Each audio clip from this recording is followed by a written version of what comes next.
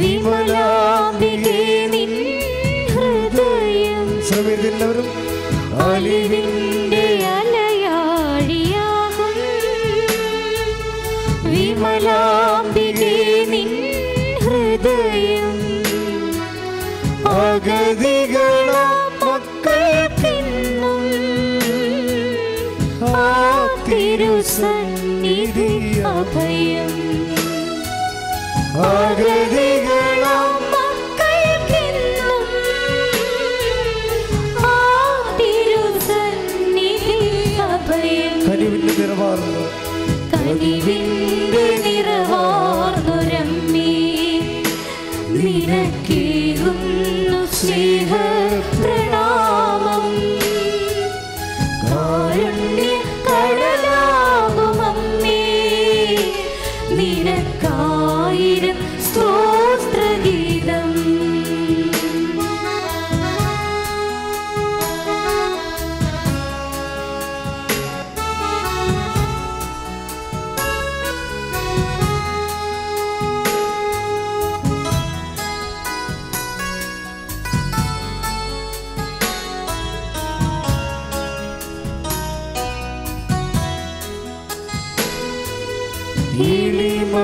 എളിമയോടണയുന്നു സവിധേ ഞങ്ങളെ നൽകുന്നു സദയം. ശ്രമിക്കുന്നവരും എളിമയോടണയുന്നു സവിധേ ഞങ്ങളെ നൽകുന്നു സദയം. യേശുവിൻ അംബികേ അമലേ തിരുകൈകളാൽ തഴുകൂ. യേശുവിൻ അംബികേ അമലേ ആ തിരുകൈകളാൽ തഴുകൂ. കൈകൾ വീശി ആവേ Ave Ave Maria Ave Ave Ave Maria. ശ്രമയത്തിൽ പാടാം. Ave Ave Ave Maria Ave Ave Ave Maria. ആവർത്തിച്ച് പാടാം.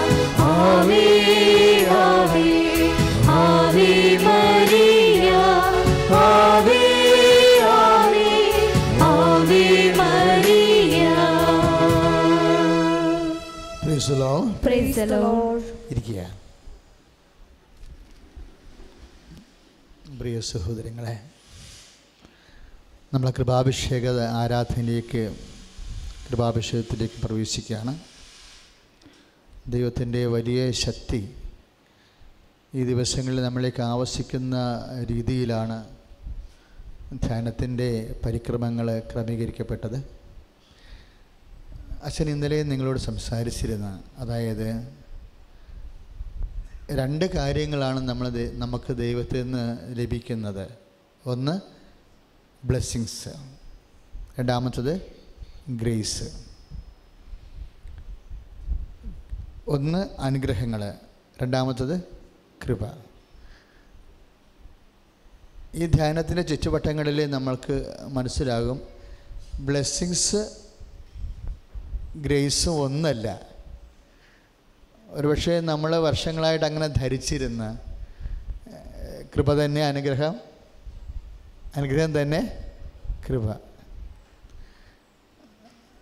ഇതിൻ്റെ സത്യാവസ്ഥ മനസ്സിലായി കഴിയുമ്പോൾ നമ്മൾ നമ്മുടെ പ്രാർത്ഥനയുടെ കാര്യങ്ങളെ വളരെ ഫോക്കസ് ചെയ്യും. എന്ന് വെച്ച് കഴിഞ്ഞാൽ നമ്മുടെ ജീവിതത്തിൻ്റെ നല്ലൊരു ശതമാന സമയവും നമ്മൾ ബ്ലെസ്സിങ്സിന് വേണ്ടി മാത്രം ഇൻവെസ്റ്റ് ചെയ്യുന്നുവെന്നുള്ളതാണ് ഈ ജീവിതം ഒരു നഷ്ടക്കച്ചവടമായി മാറാൻ കാരണം. ജീവിതം, അതായത് ബ്ലെസ്സിങ്സും കൃപയും നമുക്ക് തിരിച്ചറിയാൻ പറ്റാത്തത് കാരണം അധികം അധ്വാനിക്കാത്ത നേടാവുന്ന കാര്യത്തിന് വേണ്ടി നമ്മൾ മുഴുവനും ഇൻവെസ്റ്റ്മെൻറ്റ് നമ്മൾ കൊടുത്ത്, അതാണ് നഷ്ടക്കച്ചവടമായത്. അധ്വാനിക്കാതെ നേടാൻ കഴിയാവുന്ന കാര്യങ്ങൾക്ക് വേണ്ടി നമ്മുടെ ജീവിതത്തിൻ്റെ അധ്വാനം മുഴുവനും ഇൻവെസ്റ്റ് ചെയ്ത്. അതാണ് ലൈഫ് ഒരു നഷ്ടക്കച്ചവടം ആയത്. അധ്വാനിക്കാതെ നേടാമെന്ന് പറഞ്ഞാൽ എന്താ? ഈ ബ്ലെസ്സിങ്സ് എന്ന് പറയണത് എന്താ? ശരിക്കും പറഞ്ഞാൽ ഫിസിക്കൽ ഫേവേഴ്സാണ്. എല്ലാ കാര്യത്തെക്കുറിച്ച് നമുക്ക് വ്യക്തതയുണ്ടാകണം. What is blessings? Blessings is physical favours, ഭൗതിക ആനുകൂല്യങ്ങൾ. ഭൗതിക ആനുകൂല്യം എന്തൊക്കെയാണ്? വീട്, ജോലി, സ്ഥലം, പ്രൊമോഷൻ, സർവീസ് പ്രോബ്ലങ്ങളുടെ മാറ്റൽ, വീടിന്. അപ്പോൾ നമ്മുടെ ഈ ബോഡി കംഫർട്ടാകാൻ ആവശ്യമായ എല്ലാത്തിനും ബ്ലെസ്സിങ്സ് എന്ന് പറയും. ബോഡി കംഫർട്ടാകാൻ ആരോഗ്യം, വീടെല്ലാം ആരോഗ്യവുമായി ബന്ധപ്പെട്ടതാണ്. അടച്ചുറപ്പുള്ള സുരക്ഷിതമായ ഭവനം, നമ്മുടെ സമ്പത്ത് സുരക്ഷിതമായി വെക്കാനും, ആ സമ്പത്ത് സുരക്ഷിതമായി വെക്കുന്നതും പിന്നെ എന്തിനാണ്? അതും സമ്പത്ത് കൊണ്ട് നമ്മൾ പിന്നീട് നേടുന്നതെല്ലാം വിദ്യാഭ്യാസമായാലും. ഇപ്പം നമ്മൾ കുഞ്ഞുങ്ങളോട് ചോദിക്കണേ, നിങ്ങളെന്തിനാണ് പഠിക്കണത്? ഉടനെ അവർ പറയും ജോലി കിട്ടാൻ. എന്തിനാണ് ജോലി മേടിക്കണത്? മലയാളി ഉടനെ പറയും വീട് വെക്കാനെന്ന് പറയും. മലയാളിക്ക് ഭക്ഷണത്തേക്കാൾ പ്രധാനം വീടാണ്. അപ്പോഴേ എല്ലാവർക്കും അങ്ങനെ. എല്ലാവരും പറയും എനിക്കൊരു കൊച്ചു സ്വപ്നം, ഒരു ഇത്തിരി ഭൂമി,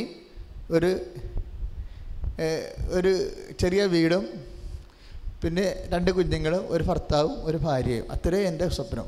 മലയാളിയുടെ കോമൺ സ്വപ്നമാണത്. ഹിന്ദിക്കാരന് ആ സ്വപ്നമില്ല. ഹിന്ദിക്കാരന് വീട്, പ്രത്യേകിച്ച് ഗുജറാത്തുകാരൻ ബിസിനസ് വീടിൻ്റെ ഒരു വിഷയം അവന്. ഇനി ഇന്ത്യയിൽ വീട് വേണമെന്ന് പറഞ്ഞിട്ടുണ്ടെങ്കിൽ അത് മലയാളിയുടെ കൂടെ കുറേ നാൾ ജീവിക്കുമ്പോഴാണ് മറ്റ് സംസ്ഥാനക്കാർക്ക് വീട് സ്വന്തമായിട്ട് വേണമെന്ന് തോന്നുന്നത്. കാരണം നമ്മൾക്കെന്തോ നമ്മുടെ രക്തത്തിൽ ഈ സാധനമുണ്ട്, വീടെന്നുള്ള സംഭവം. കാരണം ഞാൻ തൂത്തൂർ ധ്യാനിപ്പിക്കാൻ ചെന്നപ്പോൾ അവിടെ ജില്ലയാണല്ലോ. അപ്പോൾ അവിടെ പറഞ്ഞ് ഇപ്പോഴിവിടെയുള്ള ആൾക്കാരെല്ലാം അവിടെ വന്ന് താമസിച്ച് ഇപ്പം മലയാളിനെ പോലെ വലിയ വലിയ മാളിക വെക്കണമെന്ന് പറഞ്ഞു. അപ്പം ഞാൻ വെഞ്ചരിക്കാൻ ചെന്ന വീടിലൊക്കെ പണ്ട് അവർക്ക് അത്രയും ടെൻഷൻ ഇല്ലായിരുന്നു വീടില്ലാത്തതിൽ. ഇപ്പം നമ്മുടെ ടെൻഷൻ അവർക്കും കിട്ടിയിട്ടുണ്ട്. ഈ ടെൻഷൻ ഇങ്ങനെ പാസ് ചെയ്ത് ഇന്ത്യ മുഴുവനും വ്യാപിക്കുകയാണ് വീട് ടെൻഷൻ. അപ്പോൾ എന്താ വെച്ച് കഴിഞ്ഞാൽ ഗുജറാത്തുകാരനെ ഒരു ദിവസം ഇവിടെ നമ്മുടെ വിജയകുമാർ സാർ ഒരു ജൈനമതക്കാരനെ കൊണ്ടുവന്നായിരുന്നു. അപ്പോൾ അദ്ദേഹത്തിനോട് സംസാരിച്ചപ്പോൾ അദ്ദേഹം പറഞ്ഞത് അവർക്ക് പൈസ കിട്ടിക്കഴിഞ്ഞാൽ അവർക്ക് ഒരു 10 ലക്ഷം രൂപ കിട്ടിയെന്ന് വിചാരിച്ചു. നമ്മൾ ഉടനെ അത് എൻജിനീയറിനെ വിളിച്ച് ഡിസൈൻ ചെയ്ത് വീടാക്കി മാറ്റും. എന്നിട്ട് നമ്മളിങ്ങനെ ഡെഡ് മണി ആയിട്ട് നിർത്തും. പക്ഷെ നമ്മൾക്കിതൊക്കെ നമ്മുടെ സ്വസ്ഥതയുടെ ഒരു ഭാഗമാണത്. പക്ഷെ അവനെന്ത് ചെയ്യുന്നത് വെച്ചാൽ 10 ലക്ഷം രൂപ ബാങ്കിലിട്ടാലാ ബിസിനസ് ചെയ്താലാ എന്ത് കിട്ടുമെന്ന് ചിന്തിക്കും. അപ്പോൾ 10 ലക്ഷം രൂപയ്ക്ക് സ്വാഭാവികമായിട്ടും ഒരു 20,000 രൂപ കിട്ടുമെന്നുണ്ടെങ്കിൽ, അല്ലെങ്കിൽ 12,000 രൂപ മാസം കിട്ടുമെന്നുണ്ടെങ്കിൽ ഉടനെ അത് സാധാരണ ബാങ്കിങ്ങിൽ ഇപ്പം അത് കിട്ടണില്ല, അത്രയില്ല. 10 ലക്ഷം രൂപയ്ക്ക് 10,000 രൂപ കിട്ടുമെന്നുണ്ടെങ്കിൽ ഉടനെ അവനെന്ത് ചെയ്യും? ആ 10 ലക്ഷം ചുമ്മാ നോർമൽ ബാങ്കിങ് ആ 10 ലക്ഷം രൂപ 6,000 രൂപയുടെ വീട് വാടകയ്ക്ക് മേടിക്കും. ബാക്കി 4,000 രൂപ ബിസിനസ്സിലേക്ക് മുടക്കും. ഒരു കാൽക്കുലേഷനാണ്. 10 ലക്ഷം രൂപ എൻ്റെ കയ്യിലുണ്ട്, അതുകൊണ്ട് ഒരു ബിസിനസ്സും ചെയ്യുന്നില്ല എന്നുണ്ടെങ്കിൽ കൊണ്ട് ബാങ്കിലിടും. 10,000 രൂപ ഇൻട്രസ്റ്റ് എടുക്കും. 4,000 രൂപ കൊടുത്തിട്ട് ഒരുമാതിരിപ്പെട്ട കുഴപ്പമില്ലാത്തൊരു വീട് വാടകയ്ക്ക് എടുക്കും. ആ 11 മാസം കഴിയുമ്പോൾ അതിനടുത്ത വീട് എടുക്കും. ജീവിതകാലം മുഴുവനും വാടക വീട്ടിൽ തന്നെ താമസിക്കുകയും ചെയ്യും. ഈ ഡെഡ് മണി ആക്കാതെ ഈ പൈസ മുഴുവൻ ഇട്ട് റോള് ചെയ്ത് അവൻ കോടീശ്വരനാകും. മലയാളി എന്ത് ചെയ്യും? മലയാളി ഉള്ള കാശിന് മൊത്തം വീട് വെക്കും. പിന്നെ ഇതിൻ്റെ സ്ക്വയർ ഫീറ്റ് അനുസരിച്ചിട്ട് പഞ്ചായത്തിൽ നിന്ന് ബില്ല് ടാക്സ് വരുമ്പോൾ ആ ടാക്സിനെ കൂടി ഇവന് ടെൻഷൻ കൂടും. ഇതെല്ലാം ഡെഡ് മണിയാക്കി വെക്കും. ഓരോ മനുഷ്യന്മാരുടെ ഇത് മലയാളി തെറ്റാണോ ഗുജറാത്ത് ശരിയാണോ എന്നല്ല. വൃത്തസ്ഥാത്ത് മിതിയോർ 2 കക്ഷികളും ഇതിൻ്റെ 2 പേരുടെ കാര്യം നമുക്ക് അഡ്രസ്സിൻ്റെ ഭാഗമാണ്. മലയാളിക്ക് മേൽവിലാസത്തിൻ്റെ ഭാഗമാണ് വീട്. നമ്മൾ തന്നെ പലരും അറിയപ്പെടുന്നത് ഹൗസ് നെയിം വെച്ചാണ് അറിയപ്പെടുന്നത്. അത് ബുദ്ധിസ്റ്റ് പാരമ്പര്യം അനുസരിച്ച് അന്ന് മുതലേ ഹൗസ് നെയിമുണ്ട്. ബുദ്ധിസ്റ്റുകളാണ് ഇവിടെ വന്നപ്പോൾ ഹൗസ് നെയിം ഉപയോഗിക്കാൻ തുടങ്ങിയത്. ഇപ്പോൾ ഇവിടുത്തെ എല്ലാം ചേലേഘാട്ട്, ചേലാത്ത്, അതുപോലെ ചാക്കിയാത്ത് എല്ലാം ബുദ്ധിസ്റ്റ് നെയിംസാണ് എല്ലാം. ബുധൻ പുരക്കൽ, പുത്തൻ പുരക്കൽ എന്നില്ല, പുതിയ പുരയൊന്നുമല്ല, ബുധൻ പുരക്കലാണ്, ബുദ്ധൻ്റെ സംഭവമാണ്. അപ്പോൾ എല്ലാ വീട്ടുപേരിലും പള്ളിപ്പറമ്പിൽ, ബുദ്ധപ്പള്ളിയാണ്, എല്ലാ വീട്ടുപേരിലും ബുദ്ധിസമുണ്ട്. ബുദ്ധിസത്തിൻ്റെ കാലത്ത് അവരെല്ലാം വീട്ടുപേരിലാണ് അറിയപ്പെട്ടിരുന്നത്. അതുകൊണ്ട് ഇത് കൺവേർട്ട് ചെയ്ത് ബുദ്ധിസം തകർന്നപ്പോഴും മൂന്നായിട്ട് കഴിപ്പിച്ച് ഒരു ഭാഗം ഹിന്ദുസിൽ കിട്ടി, ഒരു ഭാഗം ക്രിസ്ത്യൻസായി, ഒരു ഭാഗം മുസ്ലിംസായി, ബുദ്ധിസം തന്നെ ആയത്.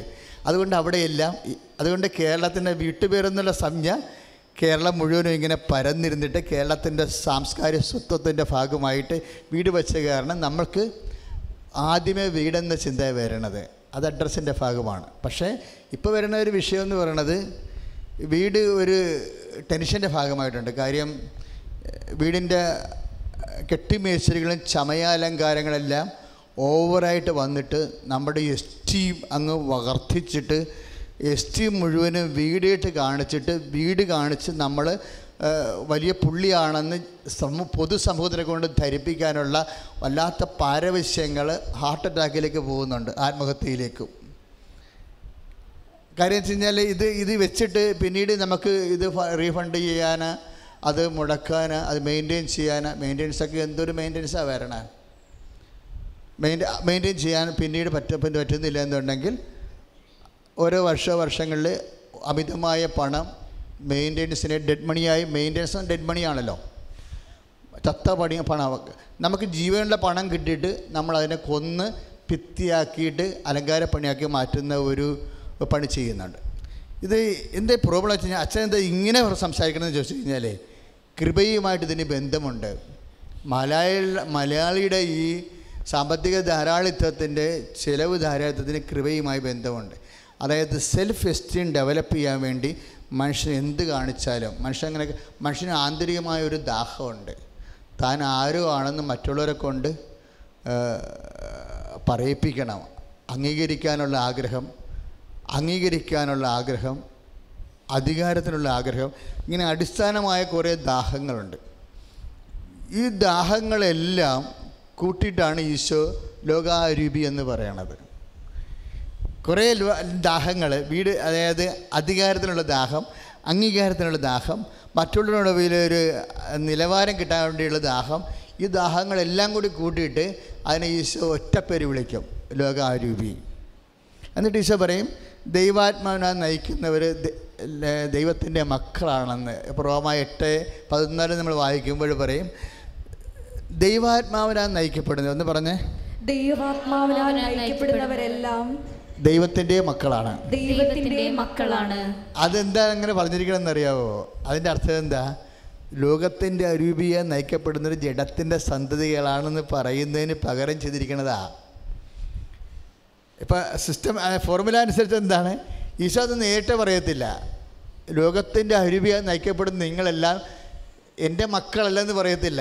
ഈശോക്ക് അത് പറയാൻ ബുദ്ധിമുട്ടുണ്ട്. എൻ്റെ മക്കളല്ലെന്ന് പറയാൻ ഈ രക്തം ചിന്തി നേടിയിരിക്കണ കാരണം എൻ്റെ മക്കളല്ലെന്ന് ഡിസോൺ ചെയ്യത്തില്ല ഈശോ. പക്ഷേ ബുദ്ധിയും ബോധമുള്ള പരിശുദ്ധാത്മാവിനെ വെച്ച് ഈശോ എന്താ പറഞ്ഞതെന്ന് അത് സ്വയമായിട്ട് മനസ്സിലാക്കിയെടുക്കണം. ഇപ്പോൾ 8:14 പരിശുദ്ധാത്മാവ് എന്താ പറഞ്ഞത്? ദൈവാത്മാവാൽ നയിക്കപ്പെടുന്നവരെല്ലാം ദൈവത്തിൻ്റെ മക്കളാണ്. പറഞ്ഞേ, ദൈവാത്മാവിനാൽ നയിക്കപ്പെടുന്നവരെല്ലാം ദൈവത്തിൻ്റെ മക്കളാണ്. അപ്പോൾ ദൈവവേദന നിനക്ക് പരിശുദ്ധാത്മാവ് ഉണ്ടെങ്കിൽ പരിശുദ്ധാത്മാവ് നിന്നോട് പറയും, അഭിഷിക്തം പറഞ്ഞ് കേട്ടില്ലേ? എന്താ പറഞ്ഞത്? ഇതാണ് സ്ഥിതിയെങ്കിൽ ലോകത്തിൻ്റെ ആത്മാവ് നയിക്കപ്പെടുന്ന നീ ലോകത്തിൻ്റെ സന്താനമാണ്. ലോകത്തിൻ്റെ സന്താനമാണെങ്കിലുള്ള കുഴപ്പം എന്തറിയാവോ? ഈ ആത്മാവിനെ സ്വീകരിക്കാൻ ലോകത്തിന് പറ്റത്തില്ലെന്ന് ഈശോ പറഞ്ഞിട്ടുണ്ട്. 14:17 യോഹന്നാൻ്റെ സുവിശേഷത്തിൽ ഈ ആത്മാവിനെ സ്വീകരിക്കാൻ ഒന്ന് പറഞ്ഞേ, ഈ ആത്മാവിനെ സ്വീകരിക്കുവാൻ ലോകത്തിന് പറ്റത്തില്ല. ഒന്നിന് പറഞ്ഞേ, ഈ ആത്മാവിനെ സ്വീകരിക്കാൻ ലോകത്തിന് പറ്റത്തില്ല. അപ്പം അതിൻ്റെ അർത്ഥം എന്താണ്? ഈശോ പറയാതെ പറഞ്ഞു വെക്കുന്ന കുറേ കാര്യങ്ങളുണ്ട്. അതായത് ഇങ്ങനെ വീട്, ജോലി, സ്ഥലം, സെൽഫ് എസ്റ്റീം, ഇങ്ങനെയുള്ള ലോകത്തിൻ്റെ അരൂപി, ഇതാണ് ലോകം. അതായത് ഈ ലോകാരൂപിയിൽ ജീവിച്ചു കഴിഞ്ഞാൽ ദൈവാത്മാവിനെ സ്വീകരിക്കാൻ പറ്റത്തില്ല എന്ന് പറയണത്. കൃപ സ്വീകരിക്കാൻ ഈ അനുഗ്രഹത്തിൻ്റെ കുഴപ്പം എന്തറിയാവോ? അനുഗ്രഹം എല്ലാം ഭൗതികമായ ആനുകൂല്യങ്ങളല്ലേ. അതിൽ വീട്, സ്ഥലവും, പ്രൊമോഷനും എല്ലാ സംഭവം ഉണ്ടല്ലോ, ILTs എല്ലാ സംഭവം ഉണ്ട്. പക്ഷേ അതുമാത്രം കിട്ടി, അതുമാത്രം നേടി, അത് വെച്ച് വളർന്ന് വരുമ്പോൾ നമ്മൾ കുറച്ച് കഴിയുമ്പോൾ ഭൗതികമായി ആനുകൂല്യം വർദ്ധിക്കുന്ന അനുസരിച്ചുകൊണ്ട് നമ്മൾ ജഡികമായൊരു സന്തതിയായിട്ട് വളരും. ജഡിക സന്തതി ഒരു സമയം കഴിഞ്ഞാൽ പിന്നെ പരിശുദ്ധാത്മാവിനെ സ്വീകരിക്കാൻ അവന് പറ്റാതെ വരും, അവന് ഉൾക്കൊള്ളാൻ പറ്റാതെ വരും. കാര്യം ഇന്നാളൊരു മനുഷ്യൻ മരിച്ചു. അപ്പോൾ അദ്ദേഹം അമേരിക്കയിലെ പീറ്റേഴ്സ്, അയാളുടെ ഒരു പേരുണ്ട്, ഞാൻ പേര് മറന്നുപോയി. പീറ്റർ എന്ന അയാളുടെ ഫസ്റ്റ് നെയിം, ഓതറാണ്.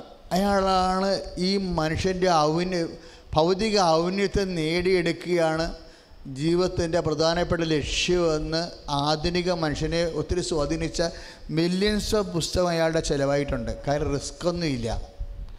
ബൈബിളിലോട്ട് വരുമ്പോൾ ബൈബിള് ഒത്തിരിയേറെ, അതായത് ഇപ്പോൾ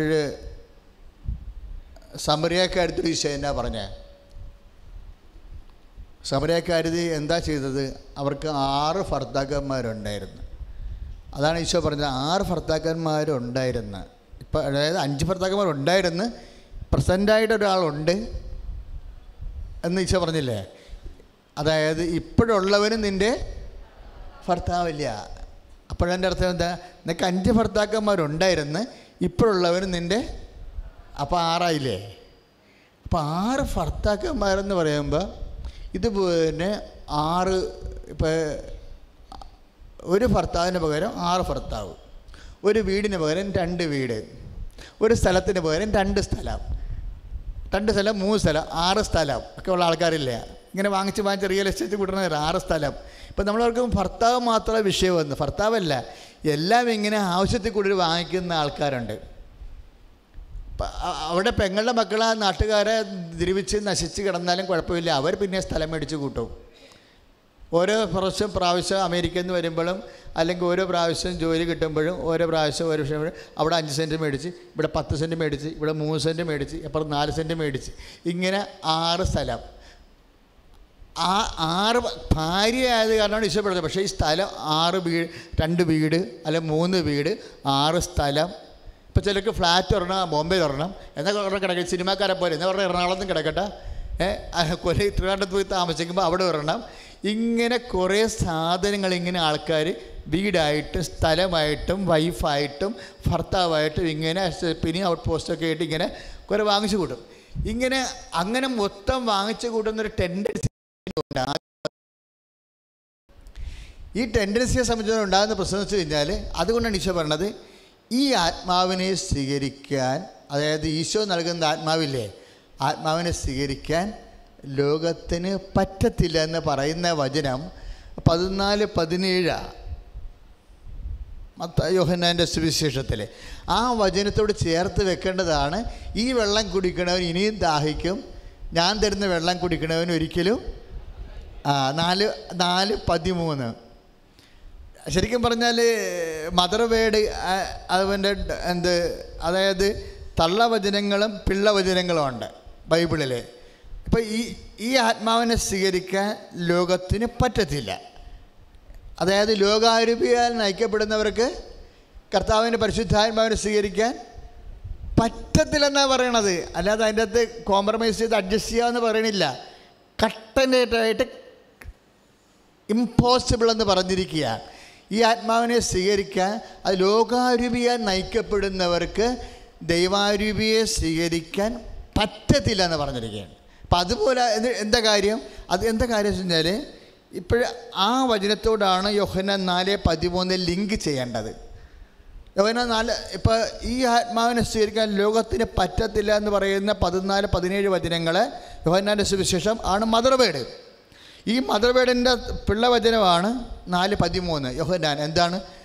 ഈ വെള്ളം കുടിക്കണവന് ഇനിയും ദാഹിക്കും, ഞാൻ തരുന്ന വെള്ളം കുടിക്കുന്നവന് ഒരിക്കലും ദാഹിക്കുകയില്ല. ഈ ബ്ലെസ്സിങ്സ് വഴി ഉണ്ടാകുന്ന ഭൗതിക ആനുകൂല്യങ്ങൾ അൾട്ടിമേറ്റായി ആക്കി മാറ്റിക്കഴിഞ്ഞാൽ ആത്മാവിൻ്റെ ഹിഡിനെസ് കൂടും, വെയിറ്റ് കൂടും. ഒരിക്കലും ദൈവത്തിൽ നിന്ന് പതുക്കെ അകന്ന് ഇത് സ്ഥൂലമായി മാറിക്കൊണ്ടിരിക്കും. പിന്നീട് ദൈവം തന്നെ ഒരു വലിയ ആധ്യാത്മികതയും വിശ്വാസമൊക്കെ ഒരു ബാധ്യതയായിട്ട് മാറും. കാര്യം ഓരോ വിഷയം, ഓരോരോ കാര്യങ്ങളിൽ ഓരോരോ പുതിയ വിഷയങ്ങൾ കാണുകയും പുതിയ വിഷയങ്ങൾ കമ്പനിക്കാർ ഇറക്കുന്നത് നാട്ടിലെ നടപ്പനുസരിച്ച് പുന്ന വരുമ്പോൾ അതുകൂടി ആർജിച്ചുകൊണ്ട് നിലവാരം ഒപ്പിക്കാൻ വേണ്ടി ജഡിക മനുഷ്യൻ്റെ ഒരു വിഷയമാണ് അപ്ഡേറ്റ് ചെയ്യുക. സമൂഹത്തിൽ എന്ത് സംഭവിക്കുന്നു, സമൂഹത്തിൽ ഇപ്പോൾ കുലീനമാകണമെങ്കിൽ എന്ത് വേണം. അപ്പോൾ ഉടനെ അവൻ കാറിൻ്റെ ബ്രാൻഡ് ചേഞ്ച് ചെയ്യും, ഇല്ലേ? നമ്മൾ സാധാരണ ഉപയോഗിക്കുന്ന കാറ്, അപ്പോൾ നമ്മൾ അത് കൊണ്ടുപോകുമ്പോൾ കല്യാണത്തിൽ ചെല്ലുമ്പോൾ പറയും, ചേട്ടാ ഈ കാറ് മാറാൻ നേരമായെന്ന് പറയും. ഇതിപ്പോൾ ആരും ഉപയോഗിക്കണില്ലെന്ന് പറഞ്ഞ് നമുക്കൊന്ന് ഓടിച്ച് പോയാൽ മതി, കൈ പൊള്ളാതെ പോക്കറ്റ് കാലിയാതെ പെട്രോൾ അടിച്ച് പോകണം. പക്ഷെ നമ്മൾ കല്യാണത്തിൽ കൊണ്ട് ഇടുമ്പോഴെന്ന് പറയുമ്പോൾ അവർ കണ്ടവർ ചോദിക്കും, ഇപ്പം ഇത് ഈ മാത്താനം കൊണ്ട് അടയ്ക്കണ, ഇതിപ്പോൾ ആരും ഉപയോഗിക്കണില്ലെന്ന് പറയും. അപ്പം നമ്മളൊക്കെ ദൈവമേ നമുക്ക് ചമ്മലായിപ്പോയില്ല. ചമ്മൽ എന്ന് വെച്ച് കഴിഞ്ഞാൽ നമുക്ക് ലോകാരൂപിക നയിക്കപ്പെടുമ്പോൾ എപ്പോഴും അപ് ടു ഡേറ്റ് ആയില്ലെങ്കിൽ ചമ്മലുണ്ടാവും. അപ്പം നമ്മൾ ഉടനെ സമൂഹത്തിൻ്റെ അപ്ഡേറ്റ് ആകാൻ വേണ്ടി ബാങ്കിൽ പോയി ലോൺ എടുക്കും. ബാങ്കിൽ ലോൺ എടുക്കേണ്ട കാര്യമില്ല. ഇപ്പോഴത്തെ അവസ്ഥ ബാങ്കിൻ്റെ വാതിൽ കൂടി നടന്നാൽ പോയി കൈകെട്ടി വിളിക്കുമ്പോഴേ നമ്മളെ ലോൺ തരാൻ വേണ്ടി മേടിച്ചുകൊണ്ട് പോയി. എന്തിനാണ് കിഡ്നി അടിച്ചെടുക്കാൻ വേണ്ടി? അപ്പോൾ നമ്മളെ പരിചയമില്ലെങ്കിൽ എന്തൊരു നല്ല സുന്ദരനായ മാനേജർ, മാതാവേ, എല്ലാം ഒപ്പിട്ട് അവിടെ ഇവിടെ ഒപ്പെന്നാ പറഞ്ഞ് ഒപ്പിട്ട് മേടിച്ച് 200-300 ഒപ്പിടിക്കും. അതോടുകൂടി നമ്മുടെ കാര്യത്തിൽ തീരുമാനമാകും. അപ്പോഴെന്താ, ഒറ്റ വാക്കാണ്. ആ കല്യാണത്തിൽ കൊണ്ടുപോയി പെങ്ങളുടെ മകളുടെ കല്യാണത്തിൽ ചെന്നപ്പോൾ കാറ് കൊണ്ട് ഇട്ടതാണ് പ്രശ്നമായി പോയത്. അപ്പോൾ കണ്ടു നിന്നവൻ നമ്മളെ സൂചിപ്പിക്കാൻ വേണ്ടി പറഞ്ഞാണ് ഈ മാത്താനം കൊണ്ട് അടയ്ക്കണ, ഇപ്പം ഇതാരും ഉപയോഗിക്കണില്ലെന്ന് പറയുക. അപ്പോഴും നമ്മൾ പിന്നെ ആരാ ഉപയോഗിക്കണത്, പിന്നെ ഇതെന്താ ഉപയോഗിക്കണം തിരക്കിയപ്പോഴാണ് പുതിയ വണ്ടിയുടെ കാര്യങ്ങളൊക്കെ പറഞ്ഞത്. അപ്പോൾ പുതിയ വണ്ടി ചെല്ലുമ്പോൾ ഒരു എസ്റ്റീം വരും. ഇതാണ് ലോകാരൂപി എന്ന് പറയണത്. എന്നിട്ട് ഈശോ എന്ത് പറഞ്ഞെന്നറിയാവോ, ഇങ്ങനെ കമ്പനി സാധനങ്ങൾ ഉപയോഗിച്ച് അപ്ഡേറ്റ് ചെയ്ത ആ രീതിയിലാണ് നിൻ്റെ മനസ്സ് മെയ്ഡപ്പ് ചെയ്യണമെങ്കിൽ ഈ വെള്ളം കുടിച്ച ലോകത്തിൻ്റെ ഈ വെള്ളമില്ലേ, ഔന്നത്യത്തിൻ്റെ അഹന്തയുടെയും അഹങ്കാരത്തിൻ്റെയും ഒക്കെ ഈ വെള്ളം കുടിച്ചു കഴിഞ്ഞാൽ പിന്നെ അടുത്ത കൊല്ലം കഴിയുമ്പോൾ കാറിൻ്റെ ബ്രാൻഡ് മാറുമല്ലോ. പിന്നെയും ദാഹിക്കും, പുതിയ കാറ് മേടിക്കാൻ തോന്നുന്നു, നിനക്ക് തോന്നും. പണ്ട് നമ്പൂതിരിമാരൊക്കെ അങ്ങനെ മുടിഞ്ഞത് അങ്ങനെയല്ലേ, ആവശ്യമില്ലെങ്കിൽ ഒരു ആനയെ പിടിച്ച് കെട്ടിയിടും വാതിക്ക്. ആവശ്യമില്ലേ, ഒരു ആന ഉള്ള വീടെന്ന് പറയണത് 800 കൊല്ലം മുമ്പ് 200 കൊല്ലം മുമ്പ് ബ്രാൻഡായിരുന്നു, തറവാടിൻ്റെ ബ്രാൻഡായിരുന്നു. അപ്പോൾ ഒരു പ്രത്യേക മാവും വെച്ച് അതിൻ്റെ പുറത്ത് ആനയും കെട്ടിയിടും. ആന അവിടെ മുഴുവൻ വിട്ട് നാറ്റിക്കും. എന്നാലും നമ്പൂതിരിക്ക് പ്രശ്നമില്ല. എന്താ കാര്യം, ഔന്നത്യം, ആനയുള്ള വീട്. അവസാനം ആന നിന്ന് അത് മുടിഞ്ഞു പോയിരിക്കുന്നു. എത്ര എണ്ണമാണ് ആവശ്യമില്ലെങ്കിലും ചുവന്നുകൊണ്ട് നടന്ന് നാട്ടുകാരുടെ മുമ്പിൽ ഞാനത്ര കുറഞ്ഞ പുള്ളിയല്ലെന്ന് പറയുന്ന വെള്ളമുണ്ട്. ഈ വെള്ളം കുടിക്കണവന് ഇനിയും ദാഹിക്കും. കാര്യം ആധ്യാത്മികതയെ അതെപ്പോഴും നമ്മൾ ശ്രദ്ധിക്കണം. നിങ്ങൾക്ക് നാളെ എത്രയൊക്കെ പണം വന്നാലും എപ്പോഴും നമ്മൾ ശ്രദ്ധിക്കേണ്ട കാര്യമാണത്. അതായത് നമ്മൾ ഭൗതിക വസ്തുക്കൾ വാങ്ങി നമ്മുടെ ഔന്നത്യത്തിൻ്റെ നമ്മുടെ സ്റ്റാൻഡേർഡ് കാലത്തിനൊപ്പിച്ച് അപ്ഡേറ്റ് ചെയ്യാൻ പോയി കഴിഞ്ഞാൽ ഒരിക്കലും നമുക്ക് അപ്ഡേഷൻ നടക്കത്തില്ല. കാര്യം ഇപ്പോൾ എല്ലാം ഫാഷൻ ഡിസൈൻ എല്ലാം ഇങ്ങനെ കമ്പനി പടപടാന്നിങ്ങനെ വെടിച്ചില് പോലെ ഇങ്ങനെ മാറിക്കൊണ്ടിരിക്കുകയല്ലേ. ലോകത്തിൻ്റെ രൂപഭാവങ്ങൾ മാറിക്കൊണ്ടിരിക്കണമെന്ന് പറയത്തില്ലേ. ഇപ്പോൾ 1 Corinthians 7:31 പറയണ വചനമാണ്, ലോകത്തിൻ്റെ രൂപഭാവങ്ങൾ മാറിക്കൊണ്ടിരിക്കണമെന്ന്. അപ്പം തന്നെ അത് പണിയല്ലേ, ഇല്ലേ? ലോകത്തിൻ്റെ രൂപഭാവങ്ങൾ മാറിക്കൊണ്ടിരിക്കുമ്പോൾ ഉടനെ സഭാപ്രസംഗി പറയും മാറിക്കൊണ്ടിരിക്കുകയാണ്, പക്ഷെ അതിൻ്റെ പോലെ നിങ്ങൾ കഴിച്ചതൊന്നും നടക്കരുത്. കാര്യം ഒന്നും പുതുതായിട്ട് ഉണ്ടാകണില്ല, പണ്ടുണ്ടായിരുന്നു തന്നെ ഇപ്പോഴും ഉള്ളതെന്ന് പറയും. സഭാപ്രസംഗം സൂപ്പറാണ്. കാര്യം ഇപ്പോൾ 1 Corinthians 7:31 പറയണത് ലോകത്തിൻ്റെ രൂപഭാവങ്ങൾ മാറിക്കൊണ്ടിരിക്കുകയാണെന്ന്. നമ്മുടെ കമ്മൽ തന്നെ മാറുന്നില്ല, മാസം ഫാഷൻ മാറുന്നു. ഒന്നുമില്ലേ, കാര്യങ്ങളൊന്നും ഇല്ലെങ്കിൽ പോലും ഏതെങ്കിലും ഒരു സിനിമാക്കാരൻ ഒരു ഷർട്ട് ഇട്ടാൽ മതി. പിന്നെ ടെക്സ്റ്റൈലുകാരൻ ആ സാധനം എടുത്തിട്ട് മാർക്കറ്റ് ചെയ്യും. അപ്പോൾ പിന്നെ ആ ഷർട്ടില്ലെങ്കിൽ പിന്നെ നഗ്നനായ പോലെ തോന്നുകയും ചെയ്യും, മനുഷ്യൻ പുറത്തിറങ്ങാൻ തോന്നുന്നില്ല. പിന്നെ ആ അഴിച്ചപ്പ് ആ ഷർട്ട് ഇങ്ങനെ ഒപ്പിച്ചാൽ മാത്രമേ, അല്ലെങ്കിൽ തുണിയില്ലാണ്ടത് വെറുതെ തോന്നുന്നു നമുക്ക്. കമ്പനിക്കാരൻ, ടെക്സ്റ്റൈൽകാരൻ ഈ ആഴ്ച ഇറക്കിയ ബനിയനെ ഷർട്ട് വാങ്ങിച്ചില്ലെങ്കിൽ തുണിയില്ലാത്ത ഒരു അവസ്ഥ തോന്നുന്ന ഒരു നാണമുണ്ടല്ലോ, അതാണ് ഈശോ പറഞ്ഞത്. ഈ വെള്ളം കുടിക്കണവന് ഇനിയും ദാഹിക്കും. അതായത് ലോകത്തിൻ്റെ രൂപഭാവങ്ങൾ ഒരിക്കലും സ്റ്റാറ്റിക് അല്ല. അതാണ് ബൈബിൾ ഭയങ്കര സൂപ്പർ സുന്ദരമാണ്. കാര്യം മനുഷ്യനെ നിത്യതയ്ക്ക് വേണ്ടി ഇറക്കിയിരിക്കുന്ന വഴി നമുക്ക് വഴി ബോർഡുകളാണല്ല. അതായത് ഈ 7:11 ലോകത്തിൻ്റെ രൂപഭാവങ്ങൾ മാറിക്കൊണ്ടിരിക്കുന്നു. ഈ രൂപഭാവങ്ങൾക്കൊപ്പം നമ്മളും മാറി വരുമ്പോഴാണ് നമ്മുടെ നിത്യത നമുക്ക് നഷ്ടപ്പെട്ടു വരുന്നത്. അതുകൊണ്ടാണ് ഈശോ പറഞ്ഞത്, ഞാൻ തരുന്ന വെള്ളം കുടിക്കണവന് ഒരിക്കലും ദാഹിക്കത്തില്ലെന്നാണ്. അതായത് മനുഷ്യൻ്റെ ഇൻറ്റീരിയോറിറ്റി, ആന്തരികത, അവൻ്റെ ജഡത്തിൻ്റെ അഭിവാഞ്ചകൾ, അതെല്ലാം കാലത്തിനനുസരിതമായിട്ട് റെഗുലേറ്റ് ചെയ്യാൻ വേണ്ടി ദൈവം കണ്ടുപിടിച്ച ടെക്നോളജിയാണ്. അത് വളരെ, നമ്മൾ പേരെയും പരിശുദ്ധാത്മാവെന്ന് പറയരുത്, അത് ദൈവം ഈ സിസ്റ്റം ഡെവലപ്പ് ചെയ്തെടുത്ത മനുഷ്യൻ്റെ ഈ സിസ്റ്റവും മനസ്സും അവൻ്റെ ജീവിതവും നിത്യജീവിതവും എല്ലാം ചെയ്തപ്പോൾ ഒരു നല്ല മെഡിസിനാണ് കൊടുത്തിരിക്കുന്നത്. എന്താണ്? ഞാൻ തരുന്ന വെള്ളം കുടിക്കണവന് ദാഹിക്കത്തില്ല, ദാഹം അവസാനിപ്പിച്ച് കളയും. അതായത് മനുഷ്യന് ഒന്നും മുതലാവാത്ത, പണ്ട് ഞാൻ എൻ്റെ നാട്ടിൽ തന്നെ പള്ളിത്തോട്ടി ഇരുന്ന കാര്യം നിങ്ങളോട് പറഞ്ഞില്ലേ. അപ്പോൾ അവിടെ 70 ഭ്രാന്തൻ വരുമായിരുന്നു എന്നെ കാണാൻ വേണ്ടി. എല്ലാവരും വരും, ഇടയ്ക്ക് ഭ്രാന്തന്മാരും വരും. അപ്പോൾ ആരെങ്കിലും ഇല്ലെങ്കിൽ ഞാൻ അവരോട് സംസാരിക്കും, നമുക്ക് സമയമുണ്ടെങ്കിൽ. സമയം ഇല്ലെങ്കിൽ ഇപ്പോൾ ഓരോ കാര്യം ചോദിക്കുമ്പോൾ ഭ്രാന്തൻ പറയും, നിനക്ക് അങ്ങനെ ചെയ്യാൻ പാടില്ലേ, നിനക്ക് ഇങ്ങനെ ചെയ്യാൻ പാടില്ല. ഞാൻ ചുമ്മാ കളി തമാശന് എന്നാൽ സീരിയസ് ആയിട്ടും ചോദിക്കും. അപ്പോൾ പറയും അങ്ങനെ ചെയ്താൽ കണക്ക് കൂട്ടിയാൽ മുതലാകത്തില്ല. അപ്പോൾ ഞാൻ പറയും നിനക്ക് കല്യാണം കഴിക്കാൻ പാടില്ല, കണക്ക് കൂട്ടിയാൽ മുതലാകത്തില്ല. എങ്ങനെ ഒന്ന് ചോദിച്ചാലും അവൻ പറയും കണക്ക് കൂട്ടിയാൽ മുതലാകത്തില്ലെന്ന് പറയും. അതുപോലെ അതായത് അവനെ വിളിക്കണത് തന്നെ അങ്ങനെയാണ്, കണക്ക് കൂട്ടിയാൽ മുതലാകത്തില്ല, ദൈവനോട് കണക്ക് കൂട്ടിയാൽ മുതലാകത്തില്ല. പക്ഷേ അവൻ ഭ്രാന്തൻ, അവൻ മാത്രമല്ല, എല്ലാം ഈ ടൈപ്പ് പാർട്ടിയാണ്. കണക്ക് കൂട്ടിയാൽ മുതലാകാത്ത ആൾക്കാരാണ് എല്ലാവരും തന്നെ. ഓരോ കാര്യം എടുത്തു കഴിയുമ്പോഴും അവർക്ക് മുതലാവത്തില്ല. ഇപ്പം ഈ 6 മാസം കഴിയുമ്പോൾ എന്തോടെ കമ്മലും കൊണ്ട് മാറണേ എന്താ? അത് കണക്ക് കൂട്ടിയാൽ മുതലാകാത്തത് കൊണ്ടാണ്, ഭ്രാന്തി. അല്ലെങ്കിൽ എന്താ പ്രശ്നം വെച്ച് കഴിഞ്ഞാൽ ഞാൻ ഒരു കാര്യം പറയട്ടെ. അതായത് ഞാൻ ഈജിപ്തിൽ ചെന്ന കാര്യം നിങ്ങളോട് പറഞ്ഞായിരുന്നല്ലോ. അപ്പോൾ അതിൻ്റെ ഇടയ്ക്ക് കെയ്റോ മ്യൂസിയത്തിലും പോയി. എനിക്ക് മ്യൂസിയമൊക്കെ ഭയങ്കര ഇഷ്ടമായിരുന്നു. നമ്മളിവിടെയും വലിയൊരു മ്യൂസിയം ഉണ്ടാക്കിയിട്ടുണ്ടല്ലോ, ഇന്ത്യയിലെ ഏറ്റവും നല്ല മ്യൂസിയം, ലൈവ് മ്യൂസിയം. ഓപ്പൺ ആയിട്ടില്ല. എല്ലാ ക്രിസ്തീയ കലകളെയും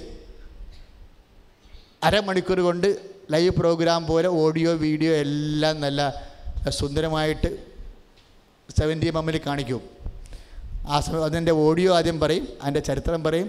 ആ ഓഡിയോ കഴിയുമ്പോൾ ആ പ്രോഗ്രാം വിഷ്വൽ ചെയ്ത് കളയും. അതെല്ലാം ഓട്ടോമാറ്റിക്കായിട്ട് കമ്പ്യൂട്ടർ അറേഞ്ച് ചെയ്തിരിക്കുന്നതാണ് ലൈവ് മ്യൂസിയം. അപ്പോൾ ഞാൻ കീറോ മ്യൂസിയത്തിൽ ചെന്ന് കഴിഞ്ഞപ്പോൾ അവിടെ എനിക്ക് ഈ മമ്മികളെ പണ്ടേ ഭയങ്കര ഇഷ്ടമായിരുന്നു. അമ്മമാരല്ല കേട്ടോ, മമ്മികളെന്ന് പറയണത് ഡെഡ് ബോഡീസ്. അതായത് ഈ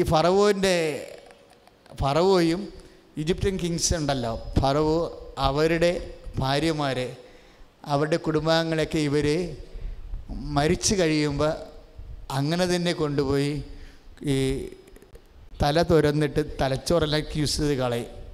വയറ് പൊളർന്നിട്ട് കുടലും ആമാശയും അങ്ങനെ തന്നെ എടുത്ത് മാറ്റും. എന്നിട്ട് അറക്കപ്പൊടിയും ചാരായവും നൈൽ നദിയിൽ നിന്ന് എടുക്കുന്ന ഒരു തരം പുല്ലിൻ്റെ കറയും കൂടി അകത്തെല്ലാം പെരട്ടി വെക്കും. എന്നിട്ട് തുന്നിക്കെട്ടിയിട്ട് കൊണ്ടുപോയി 72 ദിവസം മരുഭൂമി കുഴിച്ചിടും. അപ്പോഴെന്നിട്ട് അതിലൊരു വെള്ളമെല്ലാം വാർന്നു പോയിട്ട് ഒരു ഉണക്ക സംഭവമായിട്ട് ഇത് കിട്ടും. എന്നിട്ട് ഇതിനെ അവർ സ്വർണം കൊണ്ട് പൊതിയും. 123 കിലോ സ്വർണം കൊണ്ടാണ് തൂത്താങ്കാമിനെ പൊതിഞ്ഞിരിക്കണം. നമുക്ക് കാണാം അന്നത്തെ സുന്ദരമായ സ്വർണം, നല്ല മഞ്ഞത്തങ്കത്തിലാണ്. 4000 കൊല്ലം പഴക്കമുണ്ട് ഡെഡ് ബോഡിക്ക്. ഞാൻ ഈജിപ്തിൽ ഇന്നാൾ വിപ്ലവം ഉണ്ടായപ്പോൾ ഞാൻ പ്രാർത്ഥിച്ച്, കർത്താവേ എവിടെ വിപ്ലവം ഉണ്ടായ മ്യൂസിയത്തെ ബോംബ് വിടലേ എന്ന് പ്രാർത്ഥിച്ച്. കാര്യം മ്യൂസിയം അവരുടേതല്ല, മനുഷ്യരാശിയുടെ മൊത്തമാണ്. മനുഷ്യൻ അവരുടേതല്ലല്ലോ. ഇപ്പോൾ ഇന്ന് ജനിച്ചിരിക്കുന്ന പൊട്ടന്മാരുടെതൊന്നുമല്ലല്ലോ, അത് മനുഷ്യരാശിയുടെ ഹോൾ ട്രഷറാണ്. ലോകത്തിലുള്ള പൈതൃകമാണ് സംരക്ഷിക്കുന്നത്. അതുകൊണ്ട് ഞാൻ സത്യമായിട്ട് പ്രാർത്ഥിച്ചു അതിന് കുഴപ്പമുണ്ടോ വരല്ലേ എന്ന്. എന്നിട്ടൊരു ബോംബ് അതിൻ്റെ അടുത്ത് വീണ് മ്യൂസിയത്തിൻ്റെ ഒരു ഭാഗം പുകയിറക്കരിയായിട്ട് പിന്നീട് ഫേസ്ബുക്കിൽ കണ്ടായിരുന്നു. എന്നാൽ അകത്ത് കുഴപ്പമില്ല. അപ്പം ഞാൻ ചെല്ലുമ്പോൾ നമുക്ക് 2-3 ഒരു ദിവസം വേണം ഇതിൻ്റെ അകത്ത് മുഴുവനും പോകാൻ. എനിക്ക് 1 മണിക്കൂറേ കിട്ടിയുള്ളൂ, സ്റ്റാർട്ടിങ്ങിൽ അത്രേ വന്നുള്ളൂ. അപ്പോൾ ഞാൻ അത്യാവശ്യം കണ്ട മമ്മീസ് തന്നെ എല്ലാത്തിനെയും കണ്ടു. ഫ്രഞ്ചുകാർ ഡിസൈൻ ചെയ്തിരിക്കുന്ന മ്യൂസിയമാണ്, അല്ല ഈജിപ്ഷ്യൻ മ്യൂസിയം എന്തെങ്കിലും ഫ്രഞ്ച് ടെക്നോളജിസ്റ്റാണ് അത് ഡിസൈൻ ചെയ്തിരിക്കുന്നത്. ഇൻ്റർനാഷണൽ ഇതുള്ളതാണ് ആ മ്യൂസിയത്തിന്. അപ്പോഴവിടെ മുതല, പഴയ 4000 കൊല്ലം മുമ്പ് നൈദനിലുണ്ടായിരുന്ന മുതല, വലിയ ബ്രാല് എല്ലാം. ഈ അന്നത്തെ കാലത്തെ മനുഷ്യൻ്റെ മെയിൻ പരിപാടിയായിരുന്നു എന്ത് കിട്ടിയാലും അവർ മമ്മിയാക്കി കളയും. അതിൻ്റെ ഇടയ്ക്കാണ് ഈ രാജകുമാരിമാരുടെയൊക്കെ സ്വർണ്ണങ്ങളിരിക്കണത്. അപ്പോൾ രാജകുമാരിമാരുടെ സ്വർണം കണ്ടപ്പോഴാണ് എനിക്ക് ഒരു തലക്ക് പാറ്റൽ വന്നത്. കാരണം ഞാൻ ദൈവമേ, ഇത്രയും പുരാതനമായ 4000 കൊല്ലം പഴക്കമുള്ള മമ്മികളെല്ലാം അണിഞ്ഞിരിക്കുന്ന സ്വർണ്ണങ്ങളുണ്ട്. അതെല്ലാം നമ്മുടെ ജോസ്കോയിലിരിക്കുന്ന സാധനം തന്നെ. ജോസ്കോയിലും ഭീമനും ഇരിക്കണ ആ പറ്റ് കടന്നക്കുടുപോലെ ഇരിക്കുന്ന സംഭവം ഇല്ലേ, കടന്നക്കുടുപോലെ ഇരിക്കുന്ന സാധനമില്ലല്ലേ പറ്റില്ല, ആ സാധനമൊക്കെ ഇരിക്കണം അവിടെ. ഞാൻ ദിവന്മാരും ജോസ്കോന്ന് അടിച്ചു മാറ്റിയതായിരിക്കും ഇത്. അപ്പം തിരക്കിയപ്പോൾ എന്താ സംഭവം എന്നറിയാവ, ജോസ്കോയൊക്കെ അവിടെ നിന്ന് അടിച്ചു മാറ്റിയതാ. അപ്പം ഞാൻ സഭാപ്രസംഗിനെ കൊടുത്ത്, ദൈവമേ ഈ ഭൂമി സൂര്യന് താഴെ പുതിയതൊന്നുമില്ല. ഇപ്പം വലിയ ഭംഗിയായിട്ട് ഇങ്ങനെ പറ്റതാലി പോലെയൊക്കെ പറ്റൊക്കെ നെക്കൊക്കെ ഇട്ട് വരണില്ലേ, അതെല്ലാം 4000 കൊല്ലം പഴക്കമുള്ളതാണ്. ഇപ്പം ഇട്ടുകൊണ്ട് വന്നിട്ട് ഫാഷനായിട്ടാണ് നടക്കുന്നത്. എന്ത് വല്ല മമ്മി ഇട്ട സാധനമാണേ. അതെന്തിനു പറയണം, നമ്മുടെ ആ ഷോർട്ട് ടോപ്പില്ലേ, ഇപ്പം അതിൽ ഇറങ്ങിയിട്ട് പോയി, ആ ഷോർട്ട് ടോപ്പ് പോയെന്ന് തോന്നല്ലേ. ഒരു സമയത്ത് ജീൻസും ഷോർട്ട് ടോപ്പും കൊണ്ട് നടക്കിയിരുന്നു. അപ്പോൾ ഇവിടെ ഷാജിൻ കരുണിൻ്റെ ഒരു ഫിലിം നടത്തിയപ്പോൾ ഷാജിൻ കരുണിൻ്റെ കുട്ടിസ്രാങ്കിൻ്റെ ചവിട്ടനാടകമെല്ലാം നമ്മളാണ് ചെയ്തത്. അപ്പോൾ ആ ഫിലിമിന് മുമ്പ് ഷാജി ഇവിടെ വന്നിട്ട് എൻ്റെ ഇടയ്ക്ക് 52 കൊല്ലം മുമ്പുള്ള കഥയാണത്. 52 കൊല്ലം മുമ്പ് കടലോരത്ത് തറവാടി അമ്മാമ്മമാർ ഉപയോഗിച്ചിട്ടുള്ള ആ ഫോട്ടോസ് വേണമെന്ന് പറഞ്ഞു. അപ്പോൾ ഫോട്ടോസ് വേണമെന്ന് പറഞ്ഞപ്പോൾ നമ്മൾ കടലോരത്തെ കഥയായ കാരണം അവിടെ പണ്ടത്തെ മരിച്ചടക്കിന് പണ്ടൊരു പരിപാടി ഉണ്ടായിരുന്നില്ല. മരിച്ചടക്കി കഴിയുന്ന സമയത്ത് ഡെഡ് ബോഡി കിടത്തിയിട്ട് എല്ലാ ബന്ധുക്കളെയും കൊണ്ട് ലാസ്റ്റ് ഒരു ഫോട്ടോ എടുക്കുക. ആ പാത്ത് നിന്നൊക്കെ ഫോട്ടോ എടുക്കുന്ന പരിപാടിയില്ലേ, 4 കാലയെ വെച്ചിട്ട് ഇത് പാത്ത് നിന്നിട്ട് ഫോട്ടോ എടുക്കുമ്പോൾ ആ അത്തരം ഫോട്ടോ കുറേ കളക്ട് ചെയ്ത് പഴയ വീടുകളിൽ നിന്ന് അത് കൊണ്ടുവന്ന് കമ്പ്യൂട്ടറിലിട്ട് കാണിച്ച് കഴിഞ്ഞപ്പോൾ അമ്മമാർ ചട്ടയൊക്കെ ഇട്ട് നിൽക്കണമല്ലേ. അപ്പോൾ അവിടെ എന്ന് വെച്ചാൽ കൂടെ ഇത് ഷോർട്ട് ടോപ്പല്ലേ. അപ്പോഴാണ് ഞാൻ ഓർക്കുന്നത്, ദൈവമേ നമ്മുടെ ഇന്നത്തെ ഷോർട്ട് ടോപ്പ് പണ്ടത്തെ ചട്ടയാണ്. അതാണ് സംഭവം. അതായത് നമ്മൾ ഷോർട്ട് ടോപ്പൊക്കെ ഇട്ടുകൊണ്ട് ഇങ്ങനെയൊക്കെ നടക്കണില്ലേ, പണ്ടത്തെ വലിയമ്മമാരുടെ ചട്ട ഇട്ടുകൊണ്ട് നടക്കണേ. ഓരോ ഗമ കണ്ടില്ലേ മനുഷ്യൻ്റെ. അതാണ് പറഞ്ഞത്. അതാണ് സഭാപ്രസംഗം പറയണത്. പണ്ടുണ്ടായിരുന്നത് തന്നെയാണ് ഇപ്പോഴും ഉള്ളത്, ഒന്നും പുതിയതില്ല എന്ന് പറയണത്. അതായത് ഈ പുതിയ സാധനങ്ങൾ കൊണ്ട് എൻ്റെ ഔന്നത്യം എസ്റ്റീം ഞാൻ കീപ്പ് ചെയ്യാൻ നോക്കുമ്പോൾ അറിയാതെ തന്നെ നമ്മൾ അനുകരിക്കണത് പഴയ തന്നെയാണ്. അതുകൊണ്ടാണ് ഈശോ പറയണത്, അങ്ങനെ പുതിയത് മേടിച്ചാൽ പുതിയതാണെന്ന് നിനക്കേ തോന്നണുള്ളൂ, ദൈവത്തിനൊന്നും തോന്നണില്ല. അത് പണ്ടത്തെ തന്നെയാണ് നീ ഇപ്പോൾ കൊണ്ടുപോകണം. പക്ഷേ പുതിയതിൻ്റെ പുറകെ നീ പോയാൽ എന്ത് പറ്റും, ഈ വെള്ളം കുടിക്കണവന് ഇനിയും ദാഹിക്കാൻ. അപ്പോൾ ആ സമരക്കാരത്തേക്ക് കണക്ക് കൂട്ടിയിട്ട് മുതലാകാഞ്ഞിട്ടാണല്ല പുതിയ ആണുങ്ങളെ പിടിച്ചുകൊണ്ട് നടന്നത്. സെയിം തിങ്ങാണ്. അതും ഒരു ഭ്രാന്തിയാണ് ശരിക്കും പറഞ്ഞാൽ.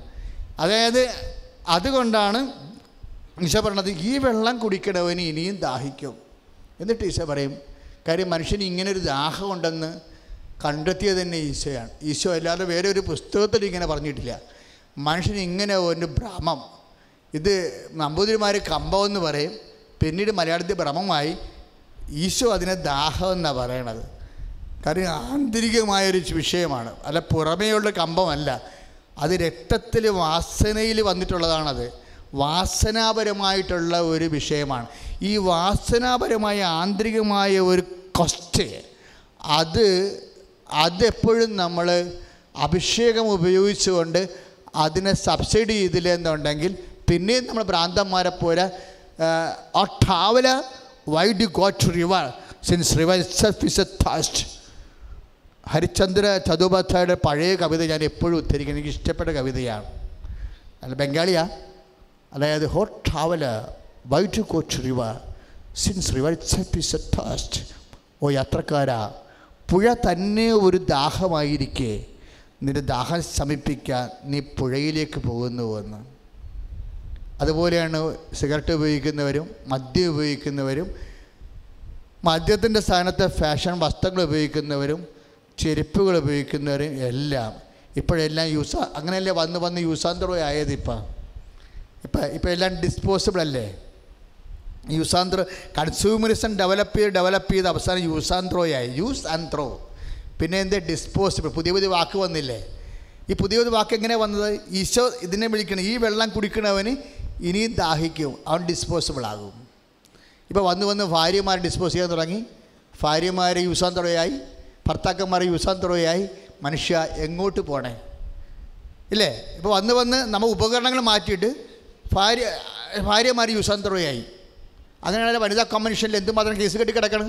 യൂസാന്തരയാണത്. അതുപോലെ തന്നെ ഭർത്താക്കന്മാർ യൂസാന്തരയായി. ഇപ്പം നമ്മൾ എങ്ങനെ ജീവിക്കാമെന്നല്ല കല്യാണം കഴിക്കണത്. കാനഡയിൽ എങ്ങനെ പോകാൻ പറ്റുമെന്നല്ലേ കല്യാണം കഴിക്കണതിൻ്റെ ഉദ്ദേശം. എല്ലാ കല്യാണത്തിൻ്റെ ഉദ്ദേശം ഇപ്പോൾ കല്യാണത്തിൻ്റെ ലക്ഷ്യങ്ങൾ തന്നെ മാറിയില്ലേ?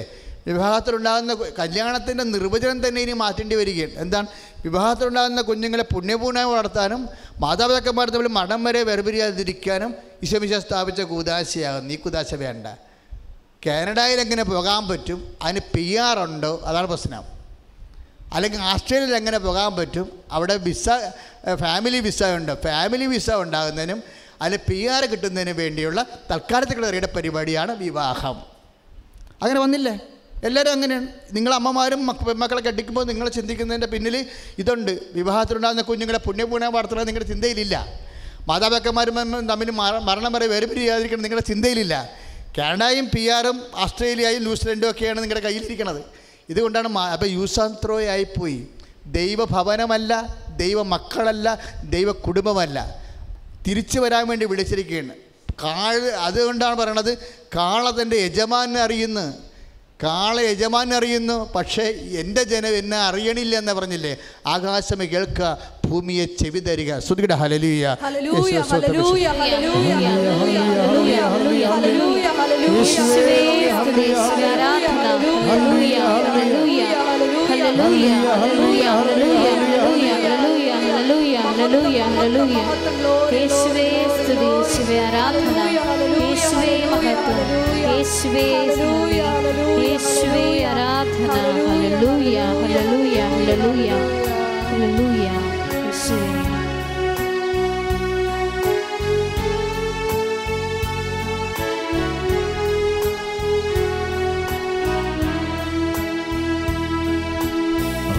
ആകാശമേ കേൾക്കാ,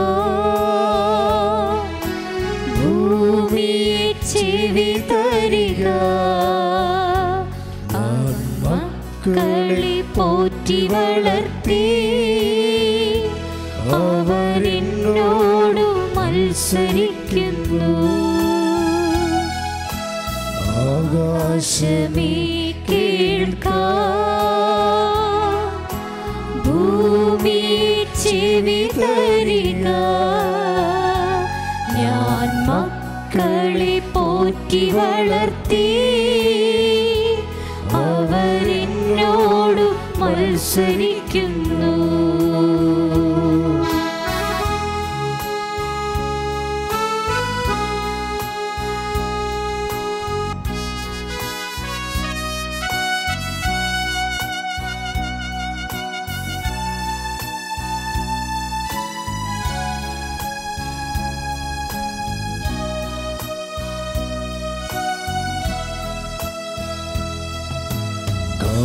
തന്റെ ഉടയവനെ, കഴുത തന്റെ യജമാനനെ, ഉൾത്തൊട്ടി അറിയുന്നല്ലോ എൻ ജനമറിയുന്നില്ല. കാള തന്റെ ഉടയവനെ, കഴുത തന്റെ യജമാനന്റെ, പുൽത്തൊട്ടി അറിയുന്നല്ലോ എൻ അറിയുന്നില്ല. ആകാശമേ കേൾക്കാം, ആകാശമേ കേൾക്കാം, ഭൂമിയെ ചെവി തരിക. ഞാൻ മക്കളെ പോറ്റി വളർത്തി, അവരെന്നോടു മത്സരിക്കുന്നു.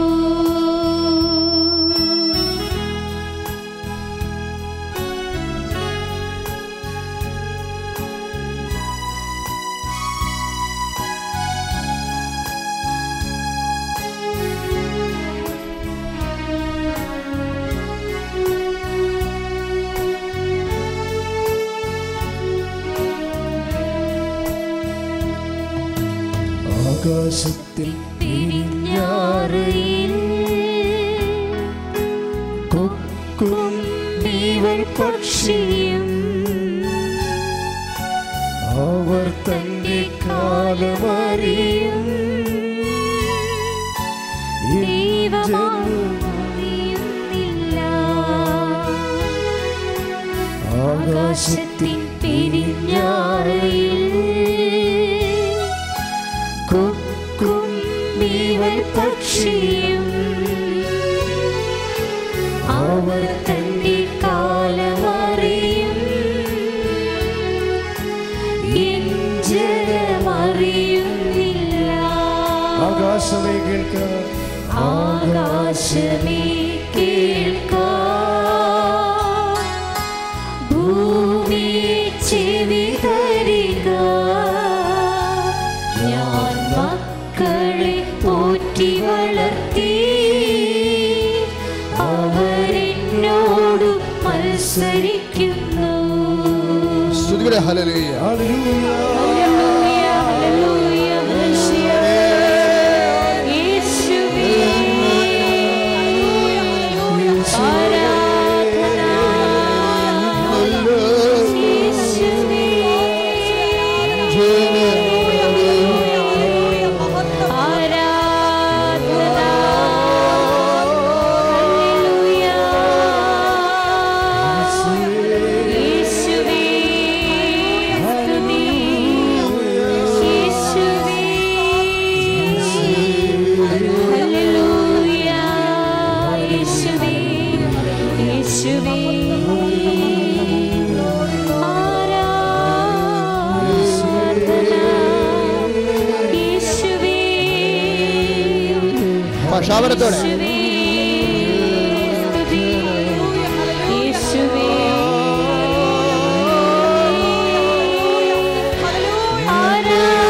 ആരാധന. യേശുവേ,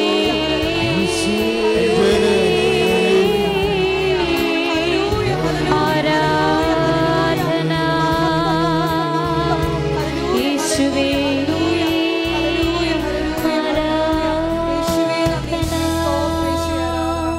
Praise the Lord. Praise the Lord. ഇരിക്കുക.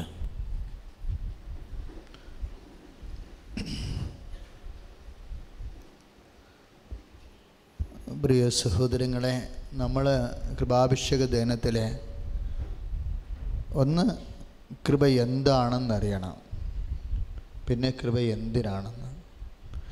ഇത്രയും നേരം ഞാൻ സംസാരിച്ചുകൊണ്ടിരുന്നത് അനുഗ്രഹത്തെക്കുറിച്ചാണ്, ബ്ലെസ്സിങ്, ഭൗതിക ആനുകൂല്യങ്ങളെക്കുറിച്ചാണ് സംസാരിച്ചത്. ഭൗതിക ആനുകൂല്യങ്ങൾ നമ്മളെ അത് വേണ്ടെന്നല്ല, അതിന് നമ്മൾ അമിത പ്രാധാന്യം കൊടുത്തുകൊണ്ട് ലൈഫ് ഇൻവെസ്റ്റ് ചെയ്യരുതെന്ന് ഈശോ പറഞ്ഞു. അതാണ് പ്രശ്നം. കാര്യം എന്താണ്? ഇതെല്ലാം നിങ്ങൾക്ക് ആവശ്യമാണ്, നിൻ്റെ സ്വർഗ്ഗസ്ഥനായ പിതാവ് അറിയുന്നു. അതുകൊണ്ട് നിങ്ങൾ ആദ്യം ദൈവരാജ്യത്തെയും അതിൻ്റെ നീതിയെയും കുറിച്ച് അന്വേഷിക്കുക. അപ്പോൾ 6:33 വചനമില്ലേ മത്തായിയുടെ സുവിശേഷം? മത്തായി ഇതൊക്കെ നിങ്ങൾക്ക് ആവശ്യമാണെന്ന് എൻ്റെ സ്വർഗ്ഗസ്ഥനായ പിതാവ് അറിയുന്നു. അതായത് എന്ത് ഭക്ഷിക്കും, എന്ത് കുടിക്കും, എന്ത് ധരിക്കും. മനുഷ്യൻ്റെ അടിസ്ഥാന ആവശ്യങ്ങളാണല്ലോ പാർപ്പിടം, വസ്ത്രം, ഭക്ഷണം, അല്ലേ?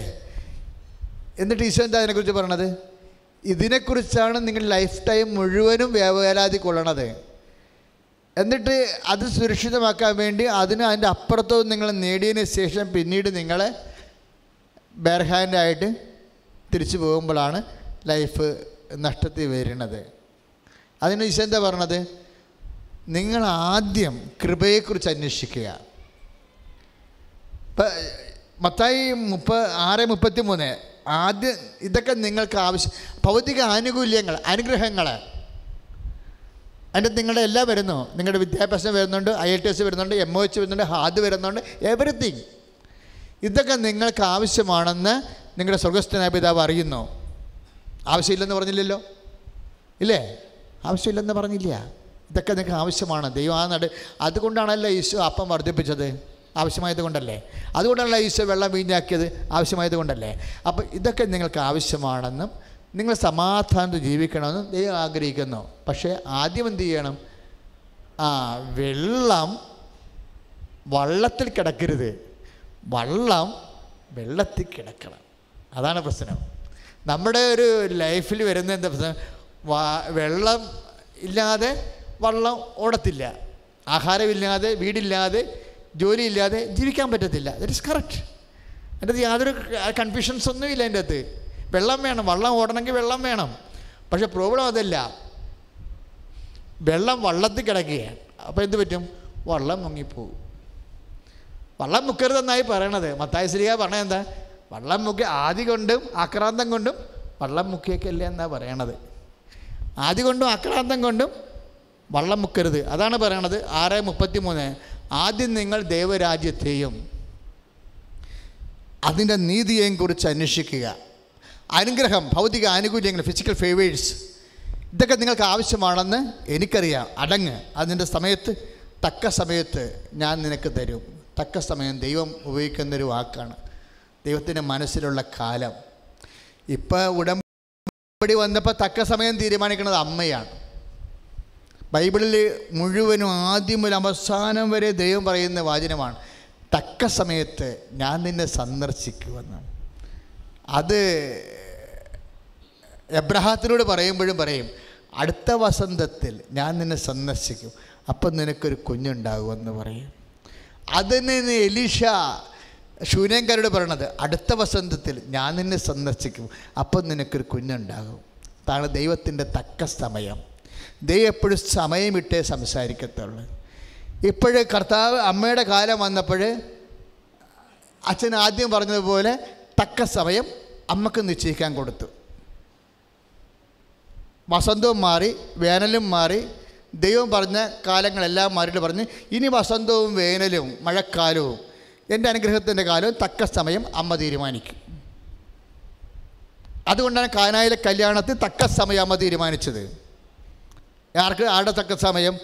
ഈശോയ്ക്ക് ഈ ഭൂമിയിൽ ദൈവത്തിന് മനുഷ്യൻ്റെ ഭൗതിക സാഹചര്യങ്ങളിൽ പ്രവർത്തിക്കാനുള്ള സമയവും സ്ഥലവും തക്ക സമയവും അമ്മ തീരുമാനിക്കും. ശ്രുതികട ഹല്ലേലൂയ.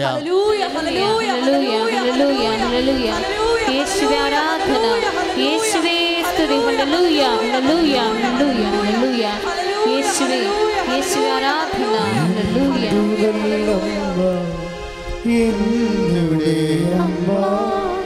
എനിക്കും ഈശോയ്ക്കും ഒരേ അമ്മ, എന്തു നല്ലമ്മ, എന്നുടെ അമ്മ. എനിക്കും ഈശോയ്ക്കും ഒരേ അമ്മ. Praise the lord. അതുകൊണ്ടാണ് ഈശോ പറഞ്ഞത്, ഇനി നീ ആവശ്യമില്ലാതെ കൺസിഡറബിൾ നമ്പർ ഓഫ്, അതായത് നീ ഇനി ആവശ്യമില്ലാതെ ഭൗതിക ആനുകൂല്യങ്ങളുടെ മേൽ നീ ആക്രാന്തം കൊള്ളുകയോ ഉത്കണ്ഠപ്പെടുകയോ ചെയ്യരുത്. ഉത്കണ്ഠപ്പെടുകയോ ചെയ്യരുത്. ആദ്യം നീ കൃപയെക്കുറിച്ച് ചിന്തിക്കുക, അനുഗ്രഹം ചേർത്ത് നൽകുമെന്നാണ്. നമ്മുടെ ആധ്യാത്മികത വരണത് എങ്ങനെയാണ്? നമ്മൾ ആദ്യം അനുഗ്രഹത്തെക്കുറിച്ച് ചിന്തിക്കും, പിന്നെ കൃപ എന്തിനാ പിന്നീട് ചത്ത് ഉയർത്തി ചെല്ലുമ്പോഴുള്ള വിഷയമല്ലേ എന്ന് ചില ആൾക്കാർ ചെന്നിട്ട് എഴുതി തള്ളിക്കളേ. ഇപ്പോൾ ഇവിടെ വരാൻ സംഭവിച്ചു കഴിഞ്ഞാൽ നിങ്ങൾക്കറിയാവൂ, ഞാൻ ഇവിടെ വരുമ്പോൾ ചേരകളൊക്കെ ഇണചേർന്ന ഒരു കാട്ട് പുല്ലും പിടിച്ച് കിടക്കുന്ന വൃത്തികെട്ടൊരു സ്ഥലമായിരുന്നു. ഞാൻ അന്നത്തെ കാലത്ത് എൻ്റെ ഈ ജപമാല മാത്രമേ ഉണ്ടായിരുന്നുള്ളൂ. വേറെ ഒന്നുമില്ലായിരുന്നു. ഞാൻ രൂപതാ വൈദികൻ ഇവിടെ വന്ന് ശുശ്രൂഷ നടത്താൻ എന്തുമാത്രം സഭ അംഗീകരിക്കുമെന്നതിനെക്കുറിച്ചും സാങ്കേതികമായ ഭയം എനിക്കുണ്ടായിരുന്നു. ഈ സാങ്കേതികമായ ഭയം നിലനിൽക്കുക മാത്രമല്ല, ഇവിടെ ബസ് സ്റ്റോപ്പ് പോലും ഇല്ല, ജനങ്ങൾ ഇവിടെ പ്രാർത്ഥിക്കാൻ വരുമെന്ന് പോലും അറിയത്തില്ലായിരുന്നു. ഈ കെട്ടിടം നിത്യാരാധനയാണ്. ഞാനൊരു സഹോദരനെ ചെന്ന് വീട്ടിൽ ചെന്ന് കണ്ടിട്ട് പറഞ്ഞ് എനിക്കൊരു ആരാധനാലയം വെച്ച് തരണമെന്ന് പറഞ്ഞു. അപ്പം തന്നെ അദ്ദേഹം വന്ന് വെച്ച് തന്നതാണ്. 2 വർത്തമാനം എന്നോട് പറഞ്ഞില്ല. അദ്ദേഹം ഇവിടെ വന്ന് നിന്ന് ചെയ്ത അന്ന് 6 ലക്ഷം രൂപ ചിലവായുള്ളൂ തീർന്നപ്പോൾ. പക്ഷേ ഇത് പണിതപ്പോൾ എനിക്ക് ആദ്യമായി. ഞാനന്ന് വാടകപ്പള്ളി 2003 താമസം. ദൈവമേ, ആരാധനാലയം ഞാൻ ചുമ്മാ പറഞ്ഞപ്പോൾ തന്നെ വന്ന് നിന്ന് ചെയ്ത് തരികയാണ്. ഞാനൊന്നും അറിയേണ്ട കാര്യം പോലുമില്ല. നിത്യാരാധന പൊങ്ങി വരണകയാണ്. അപ്പോൾ ആൾക്കാർ വല്ലവരും വരുവാ ഇവിടെ. എനിക്ക് പേടിയായി. കാര്യം ഞാൻ വിചാരിച്ചതെന്ന് വെച്ചാൽ 2-3 കൊല്ലത്തിനുള്ളിൽ എങ്ങനെയെങ്കിലും ഒരു ആരാധനാലയം നിത്യാരാധന പൊങ്ങി. അപ്പോൾ എൻ്റെ ഉദ്ദേശം എന്ന് പറഞ്ഞാൽ ഈശോ മാത്രമേ അവിടെ പാടുള്ളതെന്ന് എൻ്റെ മനസ്സിലുണ്ടായിരുന്നു. ഈശോ അല്ലാതെ ഒരു പടം പോലും ഉണ്ടാകരുത്, ഒരു രൂപം പോലും ഉണ്ടാകരുത്. ഈശോ എലോൺ. ആര് വന്നാലും ഈശോയെക്കുറിച്ചല്ലാതെ വേറെ ഒന്നിനെക്കുറിച്ച് ചിന്തിക്കാത്ത ഒരു കെട്ടിടം അതെൻ്റെ മനസ്സിലുണ്ടായിരുന്നതാണ്. അപ്പം ഞാൻ ഈശോ പറഞ്ഞു, ഈശോ അങ്ങനെ ഒരു സംഭവം വേണം ഈശോ എന്ന് പറഞ്ഞ്. അപ്പം ഞാൻ പറഞ്ഞു ഈശോക്ക് അങ്ങ് വല്ലാണ്ട് ഇഷ്ടപ്പെട്ടെന്ന് തോന്നണം. അതായത് ഞാനൊരു വീട്ടിൽ കയറി ചെന്നപ്പോൾ തന്നെ അയാൾ പിറ്റേ ആഴ്ച വന്ന് പണി തുടങ്ങി. എന്നിട്ട് ഇത് ഇഷ്ടിക വെച്ച് കെട്ടി പകുതിയായപ്പോഴാണ് എനിക്ക് പേടി വന്നത്. ഞാൻ അമ്മ വരുമോ കെട്ടിപ്പൊക്കി വന്നിരുന്നു. അവസാനം പിതാവ് തന്നെ വന്ന് അത് ബ്ലെസ് ചെയ്ത്. അതായത് ചില സാങ്കേതികമായ കുരുക്കളുണ്ടെങ്കിലും നമ്മൾ സത്യസന്ധരാണ്, ദൈവത്തിന് വേണ്ടി നിൽക്കുന്ന ആൾക്കാരാണ്, അല്ലെങ്കിൽ നിങ്ങൾ തന്നെയും ദൈവത്തിൻ്റെ ആൾക്കാരാണ്, ദൈവത്തിനോടൊപ്പം ജീവിക്കുന്ന ആൾക്കാരാണെന്ന് ദൈവത്തിൻ്റെ ഒരു വിശ്വാസം നമ്മളെക്കുറിച്ച് വേണം. ദൈവത്തിൻ്റെ വിശ്വാസം നമ്മൾക്ക് വിശ്വാസം ഉണ്ടാകണമല്ല. നമ്മൾക്ക് വിശ്വാസം ദൈവം അത്ര വലിയ കഥയായിട്ട് കരുതണില്ല. കാര്യം ദൈവം അപ്പോൾ പറയും അത് പിശാചം വിശ്വസിക്കുന്നുണ്ടല്ല, പിന്നെ നിൻ്റെ വിശ്വാസത്തിന് എന്താ പ്രത്യേകത എന്ന് ചോദിക്കൂ.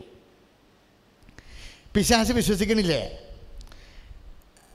പിശാച് ദൈവം ഏകനാണെന്ന് വിശ്വസിക്കുന്നില്ലേ? അവൻ ഭയന്ന് പിറക്കണമെന്നാണ് യാക്കോബ് പറയണത് 2:19. യാക്കോബിൻ്റെ ലേഖനം 2:19 പറയും പിശാച് ദൈവത്തെ വിശ്വസിക്കുന്നുണ്ട്, ദൈവം ഏകനാണെന്ന് വിശ്വസിക്കുന്നുണ്ട്. അപ്പോൾ നമ്മളുടെ വിശ്വാസത്തിന് പിന്നെ എന്താ പ്രത്യേകത എന്ന് ചോദിക്കും. അപ്പം നമ്മൾക്കത് പറയാനുണ്ടാകണം. അതുകൊണ്ട് കാനായിലെ കല്യാണത്തിൽ വെള്ളം വീഞ്ഞാൻ കഴിയുമ്പോൾ ഈശോ എന്നാ പറയണത്? എല്ലാവരും അവനിൽ വിശ്വസിച്ചു, അവനാവട്ടെ അവരിൽ വിശ്വസിച്ചില്ലെന്ന്. 2:24 വചനമുണ്ടല്ലോ യോഹന്നാൻ്റെ സുവിശേഷത്തിൽ 2:24. കാനായിലെ വെള്ളം വീഞ്ഞാൻ കഴിഞ്ഞപ്പോൾ കണ്ടു നിന്നവരെ വീഞ്ഞു കുടിച്ച അണ്ണന്മാരെല്ലാവരും വിശ്വസിച്ചു ഇവൻ ദൈവപുത്രനാണെന്ന്. അവരിൽ വിശ്വസിച്ചില്ലെന്നാണ്. എന്താ വിശ്വസിക്കാതിരുന്നത്? മനുഷ്യരുള്ളത് എന്താണെന്ന് അവനെ അറിയാമായിരുന്നു. ഇപ്പം വീഞ്ഞു കുടിച്ച് നാളെ അനുഗ്രഹം കിട്ടിയില്ലെങ്കിൽ അപ്പം തന്നെ മറുകണ്ഠം ചാടും. അതാണ് സംഭവം. അതുകൊണ്ട് അങ്ങനെയുള്ള വിശ്വാസികളെക്കുറിച്ച് പറയണത് പിശാചും വിശ്വസിക്കുന്നുണ്ടല്ലോ, പിന്നെ നിൻ്റെ വിശ്വാസത്തിന് എന്താ പ്രത്യേകത? അപ്പം നമ്മൾക്ക് പറയാൻ കഴിയണം ഈശോയെ പിശാച് വിശ്വസിക്കുന്നുണ്ട്. ഇപ്പം 2:19 അനുസരിച്ചിട്ട് എന്താ പറയണത്? ദൈവം ഏകനാണെന്ന് പിശാച് വിശ്വസിക്കുന്നു, യാക്കോബ് അല്ലേ? അപ്പം നമ്മുടെ ഈശോ ചോദിക്കും, ദേ കാനായിലെ കല്യാണത്തിൽ വെള്ളം വിഞ്ഞാക്കി കഴിഞ്ഞപ്പോൾ വിഞ്ഞി കുടിച്ച അണ്ണന്മാരെല്ലാം വിശ്വസിച്ചില്ലേ? എന്നിട്ട് ഞാൻ അവരെ വിശ്വസിച്ചില്ലല്ലോ. അപ്പം നമ്മൾ ചോദിക്കണം, കർത്താവേ നിൻ്റെ വിശ്വാസം ഞങ്ങൾ ആർജിക്കാൻ ഞങ്ങൾ എന്ത് ചെയ്യണം? അപ്പോൾ കർത്താവ് പറയും നിങ്ങൾ ചോദിക്കുന്ന ചോദ്യം ശരിയാണ്. കാര്യം പിശാച് ഈ ചോദ്യം എന്നോട് ചോദിക്കത്തില്ല. നിങ്ങളാണ് ഈ ചോദ്യം ചോദിച്ചു കഴിഞ്ഞാൽ എന്ത് ചെയ്യണമെന്ന് ഈശോ പറഞ്ഞു തരും. എന്താ കാര്യം?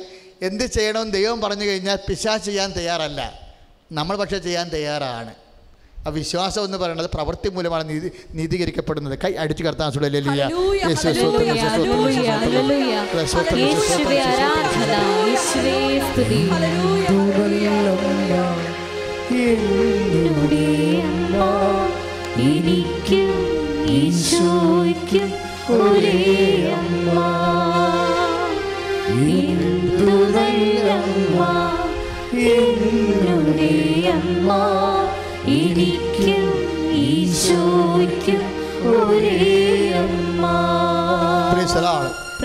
പിശാചിന്റെ വിശ്വാസവും നമ്മുടെ വിശ്വാസവും തമ്മിലുള്ള വ്യത്യാസം എന്താണ്?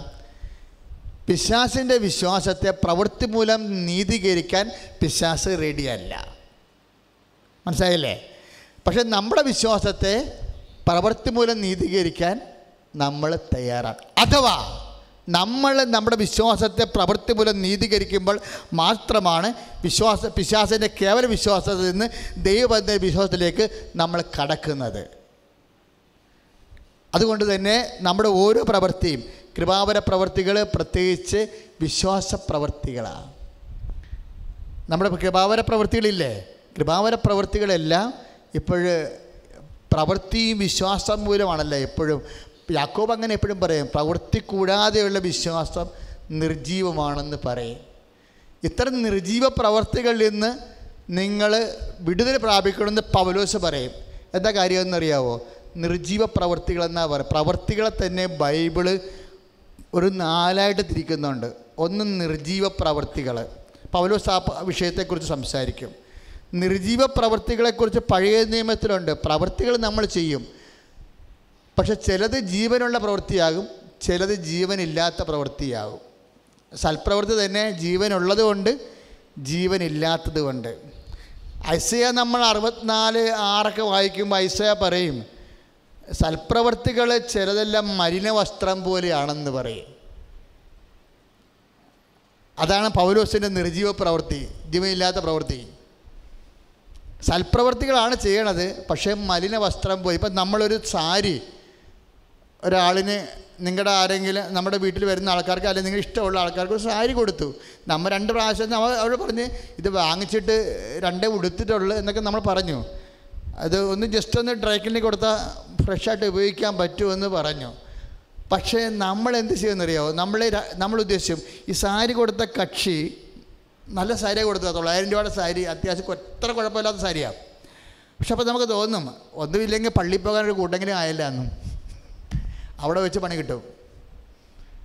ആ പ്രവൃത്തി നിർജീവ പ്രവൃത്തിയായി മാറി. കാര്യം വെസ്റ്റഡ് ഇൻട്രസ്റ്റ് എൻ്റെ അകത്തുണ്ട്. ഈ സാരി കൊടുത്ത കക്ഷി അയൽവാസിയാണ്. അപ്പോൾ നമ്മൾ പറയുന്നത് എന്താണ്? ഒന്നുമില്ലെങ്കിൽ പള്ളിയിൽ പോകാനൊരു കൂട്ടെങ്കിലും ആയില്ല എന്ന്. സത്യമാണ്. അപ്പോൾ ആ പ്രവൃത്തി നിർജീവ പ്രവൃത്തിയാവും. ഇനി ചില സൽപ്രവൃത്തികൾ ഇപ്പോൾ ഈ നമ്മുടെ എന്തെങ്കിലും താല്പര്യങ്ങൾ, ഇപ്പോൾ പാപത്തിൽ നമ്മൾ ജീവിക്കുമ്പോൾ ചെയ്യുന്ന പ്രവൃത്തികളില്ലേ, മനുഷ്യൻ പാപത്തിലാണ് ജീവിക്കുന്നത്, പക്ഷേ സൽപ്രവൃത്തികൾ ചെയ്യും. ചില ആൾക്കാർ രജിസ്റ്റർ മാരേജ് ചെയ്ത് ഔട്ട് പോസ്റ്റും പല പെണ്ണുങ്ങളെടുത്ത് പോകണം ചില ഭർത്താക്കന്മാരുണ്ടല്ലോ. എന്നിട്ട് എല്ലാ കല്യാണ പാട്ടിലും കാണും, മരണപ്പാട്ടിലും കാണും, ചോപ്പട്ടി മേടിക്കാൻ പോകും, കുറേ പരിപാടിയൊക്കെ ചെയ്യില്ല. അപ്പോൾ നമ്മൾ എന്ത് നല്ല മനുഷ്യനാണ്. അപ്പോൾ മറ്റുള്ളവർ കുഴപ്പമില്ല, 3 ഭാര്യമാരുണ്ടെന്നേ കുഴപ്പമുള്ളൂ. അത് ഇങ്ങനെ നല്ല മനുഷ്യന്മാർ കുറേ നാട്ടിൽ നടക്കുന്നുണ്ട്. അതായത് മരിപ്പിന് നമ്മൾ മരിച്ചെന്ന് കേട്ടാൽ മതി, ആ കക്ഷി അവിടെ വന്ന് ലാൻഡ് ചെയ്യാൻ ഉടനെ പിന്നെ പന്തലിടുകയോ അല്ലെങ്കിൽ ഈവൻറ്റ് മാനേജ്മെൻറ്റിനെ ഇപ്പം മരിപ്പെല്ലാം ഈവൻറ്റ് മാനേജ്മെൻറ്റിനെ ഏൽപ്പിക്കാൻ പോകണല്ലോ. എന്ത് പരിപാടിയാണ് പുള്ളി അവസാനം വരെ ഉണ്ടാകും കേടാ. അത് കല്യാണത്തിനായാലും വിളിച്ചില്ലാലും കൊള്ളാം, പുള്ളി അവിടെ ചെന്നിട്ട് തിരക്കും. നമുക്ക് വലിയ ആശ്വാസമാണ്, ഇങ്ങനൊരു മനുഷ്യനുണ്ടല്ലോ നാട്ടിലെന്ന്, ഒരു കുഴപ്പമില്ലാത്തതാണ്. പക്ഷേ എന്താണ് ചെയ്യണ കാര്യം? എന്താ? പുള്ളി ഓരോ ദിവസവും ഓരോ വീട്ടിലാണ് കിടന്ന് ഉറങ്ങണത്. അതാണ് മ്ലേച്ഛമായ പ്രവൃത്തി, മലിന വസ്ത്രം എന്ന് പറയുന്നത്. നിങ്ങളുടെ സൽപ്രവൃത്തികൾ, അതായത് കൊള്ളപ്പലിശ മുഴുവനും കാണിക്കും, ആർത്തയ്ക്ക് ഉപദേശത്തില്ല, ലോകം മുഴുവൻ ബ്ലേഡ് കൊടുക്കും, എന്നിട്ട് എല്ലാത്തിനും പൈസ കിട്ടും, എല്ലാവരോടും സ്നേഹമായിട്ട് കിട്ടും. പക്ഷേ പലിശ തരാനുള്ളവരോട് മാത്രം സ്വന്തം നിറം കാണിക്കും. എല്ലാവരോടും ഭയങ്കര സ്നേഹമാണ്, പക്ഷേ കാശ് കൊടുത്തിട്ട് പലിശ കിട്ടാത്ത ആൾക്കാരില്ലേ, അവരാണ് തന്നക്കും തള്ളക്കൊക്കെ വിളിക്കണത്. വേറെ കുഴപ്പമൊന്നുമില്ല. വേറെ എല്ലാവരോടും ഭയങ്കര സ്നേഹമായിരിക്കും. അല്ലെങ്കിൽ ഇപ്പം ചിലപ്പോൾ ഇതുപോലെ എന്തെങ്കിലും തരികിട പരിപാടി വെച്ചുകൊണ്ട് സൽപ്രവൃത്തി ചെയ്യുന്ന ആൾക്കാരുണ്ട്. അപ്പോൾ നിങ്ങളോർക്കും നാട്ടുകാരുടെ ഉപരി പക്ഷേ മനുഷ്യനെ പറ്റിക്കാൻ ഇതൊക്കെ മതി. പക്ഷേ അതിനെക്കുറിച്ചാണ് 64:6 പറയണത്. നിങ്ങളുടെ സൽപ്രവൃത്തികൾ ഋതുവായ സ്ത്രീയുടെ മലിന വസ്ത്രം പോലെയാണെന്ന്. പഴയ മൂത്തയുടെയും ബൈബിളിൽ നല്ല സുന്ദരമായിട്ട് കിടപ്പുണ്ട്. ഋതുവായ സ്ത്രീയുടെ മലിന വസ്ത്രം പോലെയാണ്. POCക്കാരൻ അത് എഡിറ്റ് ചെയ്ത് ഋതുവായ സ്ത്രീ മാറ്റിയിട്ടുണ്ട്. എന്നിട്ട് പറഞ്ഞ് നിങ്ങളുടെ സൽപ്രവൃത്തികൾ, അതായത് പാപത്തിൽ ജീവിക്കുന്ന ആൾക്കാരുടെ സൽപ്രവൃത്തികൾ എന്താണത്? അത് മലിന വസ്ത്രം പോലെയാണെന്ന്. അപ്പോൾ നമ്മൾ ശ്രദ്ധിക്കേണ്ട കാര്യം, ഈ വിശ്വാസത്തെ നീതീകരിക്കാൻ വേണ്ടിയാണ്, വിശ്വാസം പ്രവർത്തി കൊണ്ടാണ് നീതീകരിക്കേണ്ടത്. എന്താ പ്രശ്നമെന്നറിയാമോ? എങ്ങോട്ടാ പരിശുദ്ധാത്മാവ് നമ്മളെ കൂട്ടിക്കൊണ്ട് പോകണമെന്നറിയാമോ? അതായത് കൃപ എന്ന് പറഞ്ഞാൽ എന്തിനാ? അധ്വാനിക്കാൻ വേണ്ടിയുള്ളതാണ്. അനുഗ്രഹം അധ്വാനിക്കാൻ വേണ്ടിയുള്ളതല്ല, അത് ഉപയോഗിക്കാൻ വേണ്ടിയുള്ളതാണ്. അനുഗ്രഹം ഭൗതിക ആനുകൂല്യങ്ങളാണ്. അതെന്തിനു വേണ്ടിയാണ്? അത് നമുക്ക് ഭൗതിക മെയിൻ്റനൻസിനുള്ളതാണ്. പക്ഷേ കൃപ എന്തിനുള്ളതാണ്? അധ്വാനിക്കാൻ വേണ്ടിയുള്ളതാണ്. 1 കൊറിന്ത്യൻസ് 15:10 മറ്റെല്ലാവരെയും കൂടുതൽ ഞാൻ അധ്വാനിച്ചു, ഞാനല്ല എന്നിലുള്ള ദൈവകൃപ. ഒന്ന് പറഞ്ഞ്, മറ്റെല്ലാവരെയും കൂടുതലായി ഞാൻ അധ്വാനിച്ചു, ഞാനല്ല എന്നിലുള്ള ദൈവകൃപ. അപ്പൊ എന്നിലുള്ള ദൈവകൃപ എന്നാ പറയണത്. ഒന്ന് പറഞ്ഞേ, എന്നിലുള്ള ദൈവകൃപ. എന്താ ദൈവകൃപ? ശക്തിയാ. എന്താ ദൈവകൃപ? ദൈവത്തിൻ്റെ ശക്തിയാ. നമ്മൾ ഇന്നലെ പറഞ്ഞില്ലേ, വചനം ദൈവത്തിൻ്റെ ശക്തിയാണെന്ന് ഇന്നലെ റോമാ 1:16 കണ്ടില്ലേ? അതുപോലെ കൃപ എന്താണ്? ഇപ്പം 2 കൊറിന്ത്യൻസ് 12:10 ബലഹീനതയിലാണ് ദൈവത്തിൻ്റെ ശക്തി പ്രവർത്തിക്കുന്നത്. അത് പറഞ്ഞേ, ബലഹീനതയിലാണ് ദൈവത്തിന്റെ ശക്തി പ്രവർത്തിക്കുന്നത്. ഞാൻ ബലഹീനായിരിക്കുമ്പോഴാണ് ഞാൻ ശക്തനായിരിക്കുന്നത്. ഞാൻ ബലഹീനനായിരിക്കുമ്പോഴാണ് ഞാൻ ശക്തനായിരിക്കുന്നത്. എന്നിൽ പ്രവർത്തിക്കുന്ന ശക്തിയാൽ ഞാൻ അങ്ങനെ ആഗ്രഹിക്കുന്ന കൂടുതലായി നൽകാൻ കഴിയുള്ള ദൈവത്തിന് മഹത്വം ഉണ്ടായിരിക്കട്ടെ. ശ്രുതിക്കട്ടെ. ഹല്ലേലൂയ.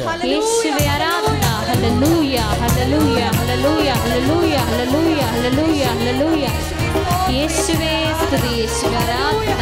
ഹല്ലേലൂയ ഹല്ലേലൂയ ഹല്ലേലൂയ ഹല്ലേലൂയ ഹല്ലേലൂയ ഹല്ലേലൂയ ഹല്ലേലൂയ.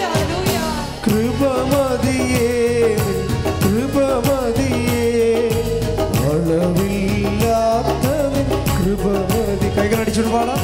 കൃപമതിയേ കൃപമതിയേ അളവില്ലാത്ത കൃപമതി. ശക്തിയോട് ചേർന്ന്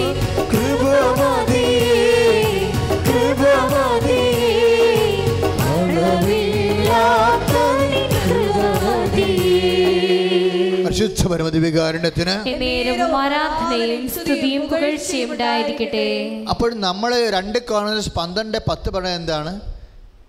ഇപ്പോഴ് പൗലോസപ്പോസ്തലൻ പറഞ്ഞത്, വെളിപാടുകളുടെ ആധിക്യത്താൽ ഞാൻ അഹങ്കരിക്കാതിരിക്കാൻ അവിടുന്ന് എനിക്കൊരു മുള്ളു തന്നിരിക്കുന്നു. പിശാചിൻ്റെ ഈ ദൂതൻ എന്നെ വിട്ടുപോകണമെന്ന് കണ്ണുനീരോടെ ഞാൻ 3 പ്രാവശ്യം അപേക്ഷിച്ചു.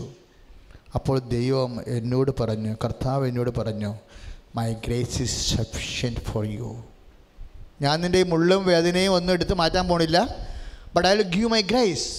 ഞാൻ നിനക്ക് എൻ്റെ കൃപ തരും. അപ്പോഴെന്താണ്? It is sufficient. ബൈബിളിൽ ഉപയോഗിച്ചിരിക്കുന്ന വാക്ക് വളരെ ഹൃദ്യവും മാത്തമാറ്റിക്കൽ കാൽക്കുലേഷനിൽ പ്രിസൈസായിട്ട് ഷാർപ്പ് ഉപയോഗിച്ചിരിക്കുകയാണ്. എന്നുവെച്ചാൽ എന്താ പറയണത്?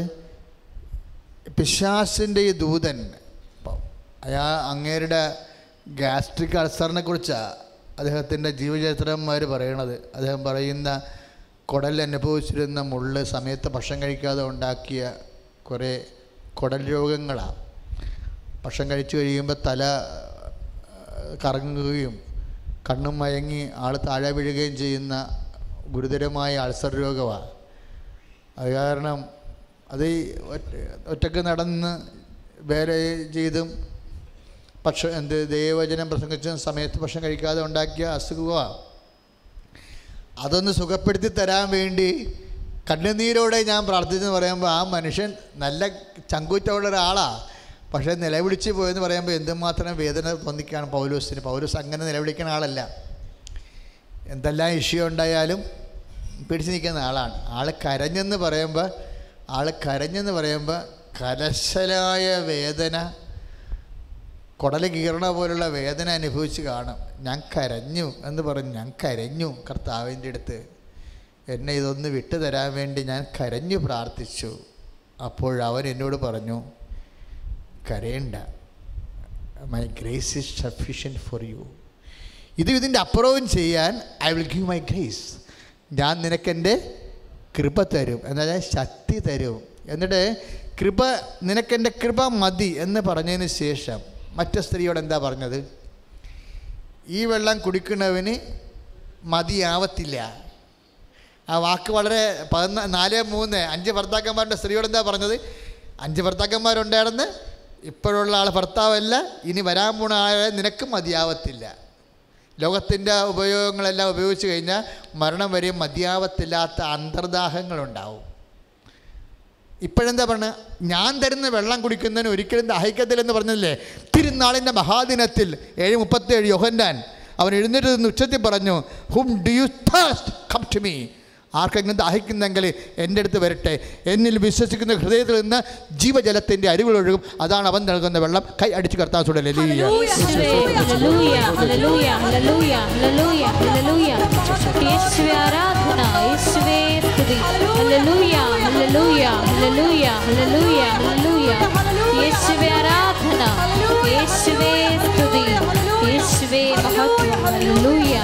ജീവജലത്തിനരുവിയായി നിറഞ്ഞു കവിഞ്ഞൊഴുകണമേ. ജീവജലത്തിനരുവിയായി നിറഞ്ഞു കവിഞ്ഞൊഴുകണമേ. സ്നേഹാഗ്നി ജ്വാലയായി എന്നിൽ കത്തി പടരണമേ. സ്നേഹാഗ്നി ജ്വാലയായി എന്നിൽ കത്തി പടരണമേ. ജീവജലത്തിനരുവിയായി നിറഞ്ഞു കവിഞ്ഞൊഴുകണമേ. ജീവജലത്തിനരുവിയായി നിറഞ്ഞു കവിഞ്ഞൊഴുകണമേ. സ്നേഹാഗ്നി ജ്വാലയായി എന്നിൽ കത്തി പടരണമേ. സ്നേഹാഗ്നി ജ്വാലയായി എന്നിൽ കത്തി പടരണമേ. ആത്മാവേ പരിശുദ്ധാത്മാവേ, ആത്മാവേ പരിശുദ്ധാത്മാവേ, എൻ ഹൃദയത്തിൽ വാഴും ആത്മാവേ, എൻ ഹൃദയത്തിൽ വാഴും ആത്മാവേ. നിറയണമേ എന്നിൽ, നിറയണമേ, നിറയണമേ എന്നിൽ, നിറയണമേ. ജീവജലത്തിനരുവിയായി നിറഞ്ഞു കവിഞ്ഞൊഴുകണമേ. ജീവജലത്തിനരുവിയായി നിറഞ്ഞു കവിഞ്ഞൊഴുകണമേ. പരിശുദ്ധ പരമദിവ്യകാരുണ്യത്തിന് നേരവും ആരാധനയും സ്തുതിയും പുകഴ്ചയും ഉണ്ടായിരിക്കട്ടെ. പ്രിയമുള്ളവരെ, അപ്പോഴ് ഞാൻ തരുന്ന വെള്ളം എന്ന് പറയണത് ഇനിയും ദാഹിക്കത്തില്ല എന്ന് ഈശോ പറഞ്ഞത് എന്തിനെക്കുറിച്ചാണ്? തിരുനാളിൻ്റെ യോഹന്നാൻ 4:13 ഞാൻ തരുന്ന വെള്ളം കുടിക്കുന്നവനെ ഇനിയും ദാഹിക്കത്തില്ല എന്ന് പറഞ്ഞത് എന്തിനെക്കുറിച്ചാണ്? അവനിൽ വിശ്വസിക്കുന്നവരെ സ്വീകരിക്കാനിരുന്ന ആത്മാവിനെക്കുറിച്ചാണ്. അതാണ് ഈശോ പറഞ്ഞത്. യോഹന്നാൻ 7:37 തിരുനാളിൻ്റെ മഹാദിനത്തിൽ അവൻ എഴുന്നേറ്റ് നിന്ന് ഉച്ചത്തിൽ പറഞ്ഞു. എന്താ പറഞ്ഞത്? ആർക്കെങ്കിലും ദാഹിക്കുന്നെങ്കിൽ അവൻ എൻ്റെ അടുത്ത് വരട്ടെ. ഇത്രയും ബോൾഡായിട്ട് ലോകത്തിൽ ആർക്ക് പറയാൻ കഴിയാം? പ്രസിദ്ധനായ Caesar, Solomon, Socrates, Pliny, Plato തൊട്ട് ശ്രീനാരായണ ഗുരു വരെയുള്ള ആൾക്കാർ നമ്മൾ കാണുന്നുണ്ട് നമ്മുടെ മുമ്പിൽ. മഹാരഥന്മാരും സാംസ്കാരിക നേതാക്കന്മാരും മതസ്ഥാപകരും. ആർക്കും ബോൾഡായിട്ട് പറയാൻ പറ്റുമോ? ആർക്കെങ്കിലും ദാഹിക്കുന്നെങ്കിൽ എൻ്റെ അടുത്ത് വരട്ടെ എന്ന്. അതാണ് ക്രെഡിബിലിറ്റി, ഒതന്റിസിറ്റി. കൈയടിക്കുക. ഹല്ലേലൂയ, ഹല്ലേലൂയ, ഹല്ലേലൂയ. യേശുവേ ആരാധന, യേശുവേ സ്തുതി. ഹല്ലേലൂയ, ഹല്ലേലൂയ, ഹല്ലേലൂയ. യേശുവേ മഹത്വം, യേശുവേ ആരാധന. ഹല്ലേലൂയ. ജീവജലത്തിനരുവിയായി നിറഞ്ഞു കവിഞ്ഞൊഴുകണമേ. ജീവജലത്തിനരുവിയായി നിറഞ്ഞു കവിഞ്ഞൊഴുകണമേ. സ്നേഹാഗ്നി ജ്വാലയായി എന്നിൽ കത്തി പടരണമേ. സ്നേഹാഗ്നി ജ്വാലയായി എന്നിൽ കത്തി പടരണമേ. ആത്മാവേ പരിശുദ്ധാത്മാവേ, ആത്മാവേ പരിശുദ്ധാത്മാവേ, എൻ ഹൃദയത്തിൽ വാഴും ആത്മാവേ, എൻ ഹൃദയത്തിൽ വാഴും ആത്മാവേ. നിറയണമേ എന്നിൽ, നിറയണമേ, നിറയണമേ എന്നിൽ, നിറയണമേ. ജീവജലത്തിൻ്റെ അരുവിയായി നിറഞ്ഞു കവിഞ്ഞൊഴുകണമേ. ജീവജലത്തിൻ്റെ അരുവിയായി നിറഞ്ഞു കവിഞ്ഞൊഴുകണമേ. ഈ ദൈവാത്മാ ഈശോ പറഞ്ഞില്ലേ തിരുനാളിൻ്റെ മഹാദിനത്തിൽ ഇപ്പം ഞാൻ തരുന്ന വെള്ളമെന്ന് പറഞ്ഞാൽ എന്താ? അതാണ് യോഹന്നാൻ 7:37 തിരുനാളിൻ്റെ മഹാദിനത്തിൽ അവൻ എഴുന്നേറ്റ് നിന്നോ? അവൻ ഉച്ചത്തിൽ പറഞ്ഞോ? അപ്പോൾ തിരുനാളിൻ്റെ പീക്ക് ഡേ വന്നു. അവൻ എഴുന്നേറ്റ് നിന്നു, ഉച്ചത്തിൽ പറഞ്ഞു. എന്തുമാത്രം സ്റ്റെപ്പാ! എന്താ അവൻ പറഞ്ഞത്? ഇത്രയും സെലിബ്രൻ്റായിട്ട് ഉത്സവം പോലെ അവൻ എന്താ പറഞ്ഞത്? Home to you side come to me. ദാഹിക്കുന്നവൻ എൻ്റെ അടുത്ത് വരട്ടെ, എന്നിൽ വിശ്വസിക്കുന്ന ഹൃദയത്തിൽ നിന്ന് ജീവജലത്തിൻ്റെ അരുവികൾ ഒഴുകും. തന്നിൽ വിശ്വസിക്കാതിരുന്നവരെ സ്വീകരിക്കാതിരുന്ന പരിശുദ്ധാത്മാവിനെക്കുറിച്ചാണ് അവൻ പറഞ്ഞത്. പരിശുദ്ധാത്മ ഇൻട്രൊഡ്യൂസ് ചെയ്യണത് എന്തൊരു സെലിബ്രൻ്റായിട്ടാണ്. ഈ പരിശുദ്ധാവിനെക്കുറിച്ചാണ് അവളോട് പറഞ്ഞത്, മകളെ, ഈ വെള്ളമൊക്കെ കുടിക്കുന്നവന് 5 ഭർത്താക്കന്മാരും 6 ഭർത്താക്കന്മാരും 6 വീടും 5 സ്ഥലവും ഒക്കെ ഉണ്ടാക്കി വെക്കുന്നവന് ഇനിയും ഇനിയും ദാഹിക്കും. ഞാൻ തരുന്ന വെള്ളം കുടിക്കുന്നതിന് ദാഹം അവസാനിക്കും. ഈ വെള്ളം ആണ് ഈശോ പറയുന്ന അതായത് 4:13 ഈശോ പറയുന്ന ഞാൻ തരുന്ന വെള്ളം. അത് തന്നെയാണ് യോഹന്നാൻ 7:37 ഈശോ പറയുന്ന പരിശുദ്ധാത്മാവ്. അത് തന്നെയാണ് 2 കൊരിന്ത്യർ 12:10 പറയുന്ന ദൈവത്തിൻ്റെ കൃപ. ദൈവത്തിൻ്റെ കൃപ ഈശോ പറയുന്ന പരിശുദ്ധാത്മാവിൻ്റെ തത്സമമോ തത്ഭവമോ ആണ്. ചില സമയത്ത് ഈശോ കൃപയെന്ന് പറയും, ചില സമയത്ത് ഈശോ പരിശുദ്ധാത്മാവെന്ന് പറയും. പക്ഷെ കൃപയെന്ന് പറയുമ്പോൾ പരിശുദ്ധാത്മ മാത്രമല്ല ഈശോ ഉദ്ദേശിക്കണത്. ഇപ്പം യോഹന്നാൻ 1:17 കൃപയും സത്യവും യേശുക്രിസ്തു വഴി ഉണ്ടായെന്ന്. ഇപ്പം നമ്മൾ മുമ്പ് പറഞ്ഞത് എന്താ ഉണ്ടത്? 2 കൊരിന്ത്യർ 12:10 പറഞ്ഞു, എന്തെന്നാൽ ബലഹീനതയിലാണ് ദൈവത്തിൻ്റെ ശക്തി പ്രവർത്തിക്കുന്നത്. അവിടെ കൃപയ്ക്ക് എന്താണെന്ന് പറഞ്ഞിരിക്കുന്നത്? ദൈവത്തിൻ്റെ ശക്തി എന്നാണ് പറയണത്. 2 കൊരിന്ത്യർ 12:10 കൃപയെ സംബന്ധിച്ചിടത്തോളം പറയുന്നത് ദൈവത്തിൻ്റെ ശക്തി എന്നാണ്. പക്ഷെ പരിശുദ്ധാത്മാവും ദൈവത്തിൻ്റെ ശക്തിയാണല്ലോ. അമ്മ ചോദിച്ചല്ലോ, അപ്പം ഇതെങ്ങനെ സംഭവിക്കും? ഞാൻ പുരുഷനെ അറിയുന്നില്ലല്ലോ എന്ന്. ലൂക്കാ 1:35 അപ്പോൾ മാലാഖ എന്താ പറഞ്ഞത്? പരിശുദ്ധാത്മാവ് നിൻ്റെ മേൽ വരും, അത്യുന്നതൻ്റെ ശക്തി. പരിശുദ്ധാത്മാവ് ശക്തിയല്ലേ? അപ്പോൾ പരിശുദ്ധാത്മാവ് ശക്തിയാണ്, കൃപയും ശക്തിയാണ്.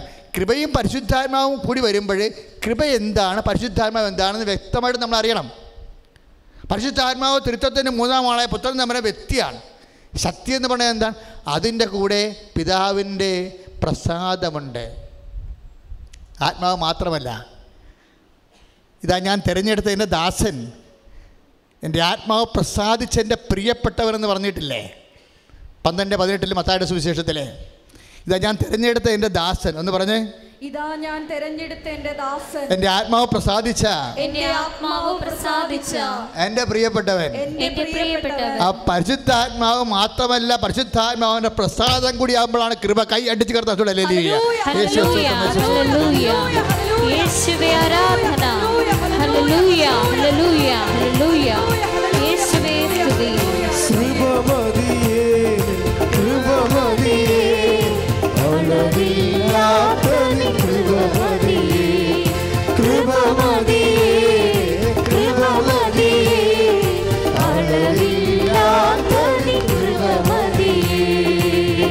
പരിശുദ്ധപരമദിവ്യകാരുണ്യത്തിന് നേരവും ആരാധനയും സ്തുതിയും പുകഴ്ചയും ഉണ്ടായിരിക്കട്ടെ. അപ്പോൾ 2 വ്യത്യാസമുണ്ട്. ഞാനിങ്ങനെ വന്ന് നിൽക്കുന്നതും ഞാൻ വന്ന് നിന്നിട്ട് നിങ്ങൾക്കൊരു അനുഗ്രഹം തരണതും തമ്മിലുള്ള വ്യത്യാസമുണ്ട്. പരിശുദ്ധാത്മാവ് കേവലമായിട്ട് വരുന്നതും പരിശുദ്ധാത്മാവ് വന്ന് നമ്മൾ അനുഗ്രഹിക്കുകയും ചെയ്യുന്നതാണ് തമ്മിലുള്ള വ്യത്യാസമുണ്ട്. അതായത് അതാണ് ദൈവത്തിൻ്റെ, അതാണ് മത്തായി 12:18 പറഞ്ഞത്, ഇതാ ഞാൻ തിരഞ്ഞെടുത്ത എൻ്റെ ദാസൻ. നമ്മൾ ഇന്നലെ എന്താ പറഞ്ഞത്? പിതാവ് ദൈവം എന്നിൽ അംഗീകാര മുദ്ര ചാർത്തിയിരിക്കുന്നു. അത് മുറപ്രകാരമുള്ള ഹനനയാഗങ്ങളിൽ, ഹോമയാഗങ്ങളിൽ ഞാൻ സംതൃപ്തനായില്ല. അപ്പോൾ ഞാൻ പറഞ്ഞു, അപ്പാ ഇതാ ഞാൻ വരുന്നു, അങ്ങയുടെ ഇഷ്ടം നിറവേറ്റുകയാണ് എൻ്റെ സന്തോഷവും. നമ്മൾ അതിനെക്കുറിച്ച് ചില ഭാഗങ്ങൾ നേരത്തെ കണ്ടിരുന്നു. ഇത് 40:6 സങ്കീർത്തനം 40:6. മുറപ്രകാരമുള്ള ഹനനയാഗങ്ങൾ. മനുഷ്യനിവിടെ പാപം ചെയ്തിട്ട് പാപത്തിന് പരിഹാരമായിട്ട് മനുഷ്യൻ ചെയ്തുകൊണ്ടിരുന്നത് തിരിയക്കുകളെയും കന്നുകാലികളെയും നാൽക്കാലികളെയും ബലിയർപ്പിക്കുകയാണ്. മനുഷ്യൻ ചെയ്ത പാപത്തിന് വെറുതെ ഇരുന്ന ആടും കോഴിയും എന്ത് ചെയ്ത്? ഒന്നും ചെയ്തില്ല. അപ്പോഴുകൊണ്ടാണ് പറയണത്, മുറപ്രകാരമുള്ള ഹനനയാഗങ്ങൾ, ഹോമയാഗങ്ങളിൽ ഞാൻ സംതൃപ്തനായില്ല. അപ്പോൾ ഞാൻ പറഞ്ഞു, അപ്പാ ഇതാ ഞാൻ വരുന്നു, അങ്ങനെ ഇഷ്ടം നിറവേറ്റുകയാണ് എൻ്റെ സന്തോഷം. മനുഷ്യൻ ചെയ്ത പാപത്തിന്, മനുഷ്യൻ അവൻ്റെ ശരീരത്തിൽ ചെയ്ത പാപത്തിന്, ദൈവത്തോട് ചെയ്ത പാപത്തിന് ദൈവം തന്നെ, പുത്രൻ തമ്പുരാൻ തന്നെ ദൈവത്തോടുള്ള സമാനത മുറുകെ പിടിക്കേണ്ട കാര്യമായി. പൗലോസ് ലേഖനത്തിൽ ഫിലിപ്പിയർ 2:7 മുറുകെ പിടിക്കേണ്ട കാര്യമായി പരിഗണിക്കാതെ അവൻ ദാസനായി മരണത്തോളം, കുരിശുമരണത്തോളം തന്നെ താഴ്ത്തി. അതിനാൽ ദൈവം അവനെ അത്യധികം ഉയർത്തി. ആ ഉയർത്തലാണ് കൃപയെന്ന് പറയുന്നത്. അപ്പൻ്റെ പ്രസാദം കിട്ടുമ്പോൾ ആ ഉയർത്തൽ വരണത്. പ്രസാദം കിട്ടുമ്പോഴാണ് ഉയർത്തൽ. അപ്പൻ പ്രസാദിച്ചു. അതുകൊണ്ടാണ് ജ്ഞാനസ്ഥാനം സ്വീകരിക്കാൻ വരുമ്പോഴും അപ്പം പറയും, this is my beloved son in whom I am well pleased. ഇതാ എൻ്റെ ഇവനെൻ്റെ പ്രിയപുത്രനാകുന്നു, ഇവനിൽ ഞാൻ പ്രസാദിച്ചിരിക്കുന്നു. അപ്പൻ്റെ പ്രസാദത്തിനാണ്. അപ്പോൾ കൃപ എന്താണെന്ന് ചോദിച്ചു കഴിഞ്ഞാൽ, it is not a blessing, not a physical favours, but the power of the almighty. ദൈവത്തിൻ്റെ സ്നേഹം നിറഞ്ഞ ശക്തി. ചുമ്മാ കേവല ശക്തിയല്ല, കൃപ സ്നേഹം നിറഞ്ഞ ശക്തിയാണ്. മനസ്സിലായില്ലേ? സ്നേഹം, അതായത് കൃപ എന്ന് പറയുന്നത് എന്താണ്? കേവല ശക്തിയല്ല, പിന്നെ എന്താണ്? സ്നേഹം നിറഞ്ഞ ശക്തി. എന്തിനാണ് ഈ സ്നേഹം നിറഞ്ഞ ശക്തി തരണേ? എന്തിനാ? മറ്റെല്ലാവരെയേക്കാൾ കൂടുതലായി ഞാൻ അധ്വാനിച്ചു, ഞാനല്ല, എന്നിലുള്ള സ്നേഹം നിറഞ്ഞ ഈ ശക്തിയെന്ന്. ദൈവവേദനേ, നിനക്ക് ഈ ധ്യാനത്തിലൂടെ ലഭിക്കാൻ പോയത് എന്താണ്? അമ്മയ്ക്ക് കൊടുത്ത അതേ കൃപയാണ്. കരുത്തോവരെ എന്ന് അമ്മയോട് പറഞ്ഞു. എന്താ പറഞ്ഞത്? കൃപ നിറഞ്ഞവളെ സ്വസ്തി. അമ്മയ്ക്ക് കൊടുത്ത സ്നേഹം നിറഞ്ഞ ശക്തിയില്ലേ? അതാ മരിയൻ തപസ് കൂടുന്ന ആൾക്കാർ കിട്ടാൻ പോകുന്ന സ്നേഹം നിറഞ്ഞ ശക്തി. എന്തിനാണ് ഈ ശക്തി തരണത്? ഇത് അനുഗ്രഹമല്ല, ബ്ലെസ്സിങ് ഫേവേഴ്സ് അല്ല. ഈ ശക്തി തന്നെ എന്തിനാ? അതായത് ഈ ശക്തി ലഭിച്ച് കഴിയുമ്പോൾ മറ്റെല്ലാവരെയും, ഒന്ന് കുറഞ്ഞ 15-10, മറ്റെല്ലാവരെയും കൂടുതലായി ഞാൻ അധ്വാനിച്ചു. എന്നിട്ടെന്താ പറയണത്? ഞാനല്ല അധ്വാനിച്ചത്, പിന്നെ ആരാണ്? എന്നിൽ ദൈവം ചിന്തിയ സ്നേഹം നിറഞ്ഞ ശക്തിയെന്ന്. ഒന്ന് പ്രാർത്ഥിച്ചേ. കർത്താവായ ദൈവമേ, സ്നേഹം നിറഞ്ഞ ശക്തിയാൽ എന്നെ അഭിഷേകം ചെയ്യണമേ. അങ്ങയ്ക്ക് വേണ്ടി അധ്വാനിക്കാൻ, ആത്മാക്കളെ വീണ്ടെടുപ്പിനെ അധ്വാനിക്കുവാൻ എന്നെ അഭിഷേകം ചെയ്യണമേ. സ്തുതിക്കട്ടെ. ഹല്ലേലൂയ. ഹല്ലേലൂയ, ഹല്ലേലൂയ, ഹല്ലേലൂയ, ഹല്ലേലൂയ, ഹല്ലേലൂയ. യേശുവേ സ്തുതി, യേശുവേ ആരാധന. ഹല്ലേലൂയ, ഹല്ലേലൂയ, ഹല്ലേലൂയ, ഹല്ലേലൂയ. യേശുവേ സ്തുതി, യേശുവേ ആരാധന. ഹല്ലേലൂയ.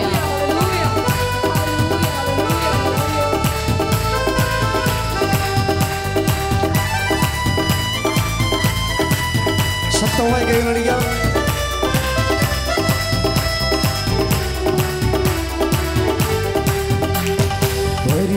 പരിശുദ്ധാത്മാവേ ശക്തി പകർന്നിടണേ. ശ്രമിച്ച് പാടാം. പരിശുദ്ധാത്മാവേ ശക്തി പകർന്നിടണേ. അവിടുത്തെ ബലം ഞങ്ങൾക്ക് ആവശ്യമില്ല. കർത്താവേ നീ അറിയുന്നു. അവിടുത്തെ ബലം ഞങ്ങൾക്ക് ആവശ്യമില്ല. കർത്താവേ നീ അറിയുന്നു. പരിശുദ്ധാത്മാവേ ശക്തി പകർന്നിടണേ. പരിശുദ്ധാത്മാവേ ശക്തി പകർന്നിടണേ. കൈകൾ ഉയർത്തി സ്തുതിക്കാം. ഹല്ലേലൂയ, ഹല്ലേലൂയ. ഹല്ലേലൂയ, ഹല്ലേലൂയ. യേശുവേ ആരാധന. ഹല്ലേലൂയ, ഹല്ലേലൂയ, ഹല്ലേലൂയ. യേശുവേ സ്തുതി, യേശുവേ ആരാധന. യേശുവേ മഹത്വം. ഹല്ലേലൂയ, യേശുവേ, യേശുവേ. ആദ്യ നൂറ്റാണ്ടിലെ അനുഭവം പോൽ അതിശയം ലോകത്തിൽ നടന്നിടുവാൻ. ആദ്യ നൂറ്റാണ്ടിലെ അനുഭവം പോൽ അതിശയം ലോകത്തിൽ നടന്നിടുവാൻ. ആദിയിലെന്ന പോലാത്മാവേ അധിക ബലം തരണേ. ആദിയിലെന്ന പോലാത്മാവേ അധിക ബലം തരണേ. പരിശുദ്ധാത്മാവേ ശക്തി പകർന്നിടണേ. പരിശുദ്ധാത്മാവേ ശക്തി പകർന്നിടണേ. സ്തുതിക്കട്ടെ. ഹല്ലേലൂയ, ഹല്ലേലൂയ. യേശുവേ ഹല്ലേലൂയ, ഹല്ലേലൂയ, ഹല്ലേലൂയ, ഹല്ലേലൂയ. യേശുവേ ആരാധന. യേശുവേ സ്തുതി. ഹല്ലേലൂയ, ഹല്ലേലൂയ, ഹല്ലേലൂയ, ഹല്ലേലൂയ. യേശുവേ ആരാധന. യേശുവേ സ്തുതി. ഹല്ലേലൂയ, ഹല്ലേലൂയ, ഹല്ലേലൂയ.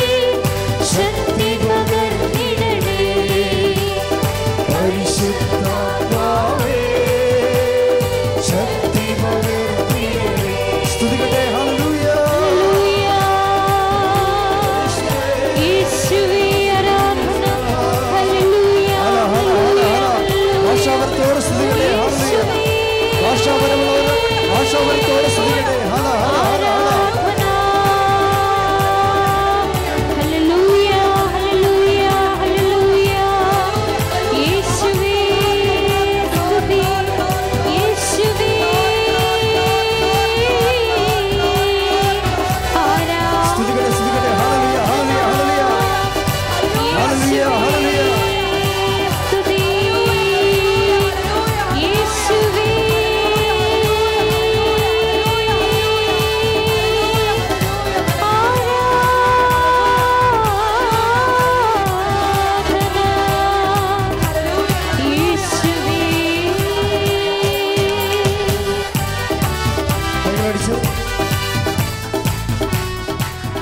Praise the Lord. Praise the Lord. ഇരിക്കുക.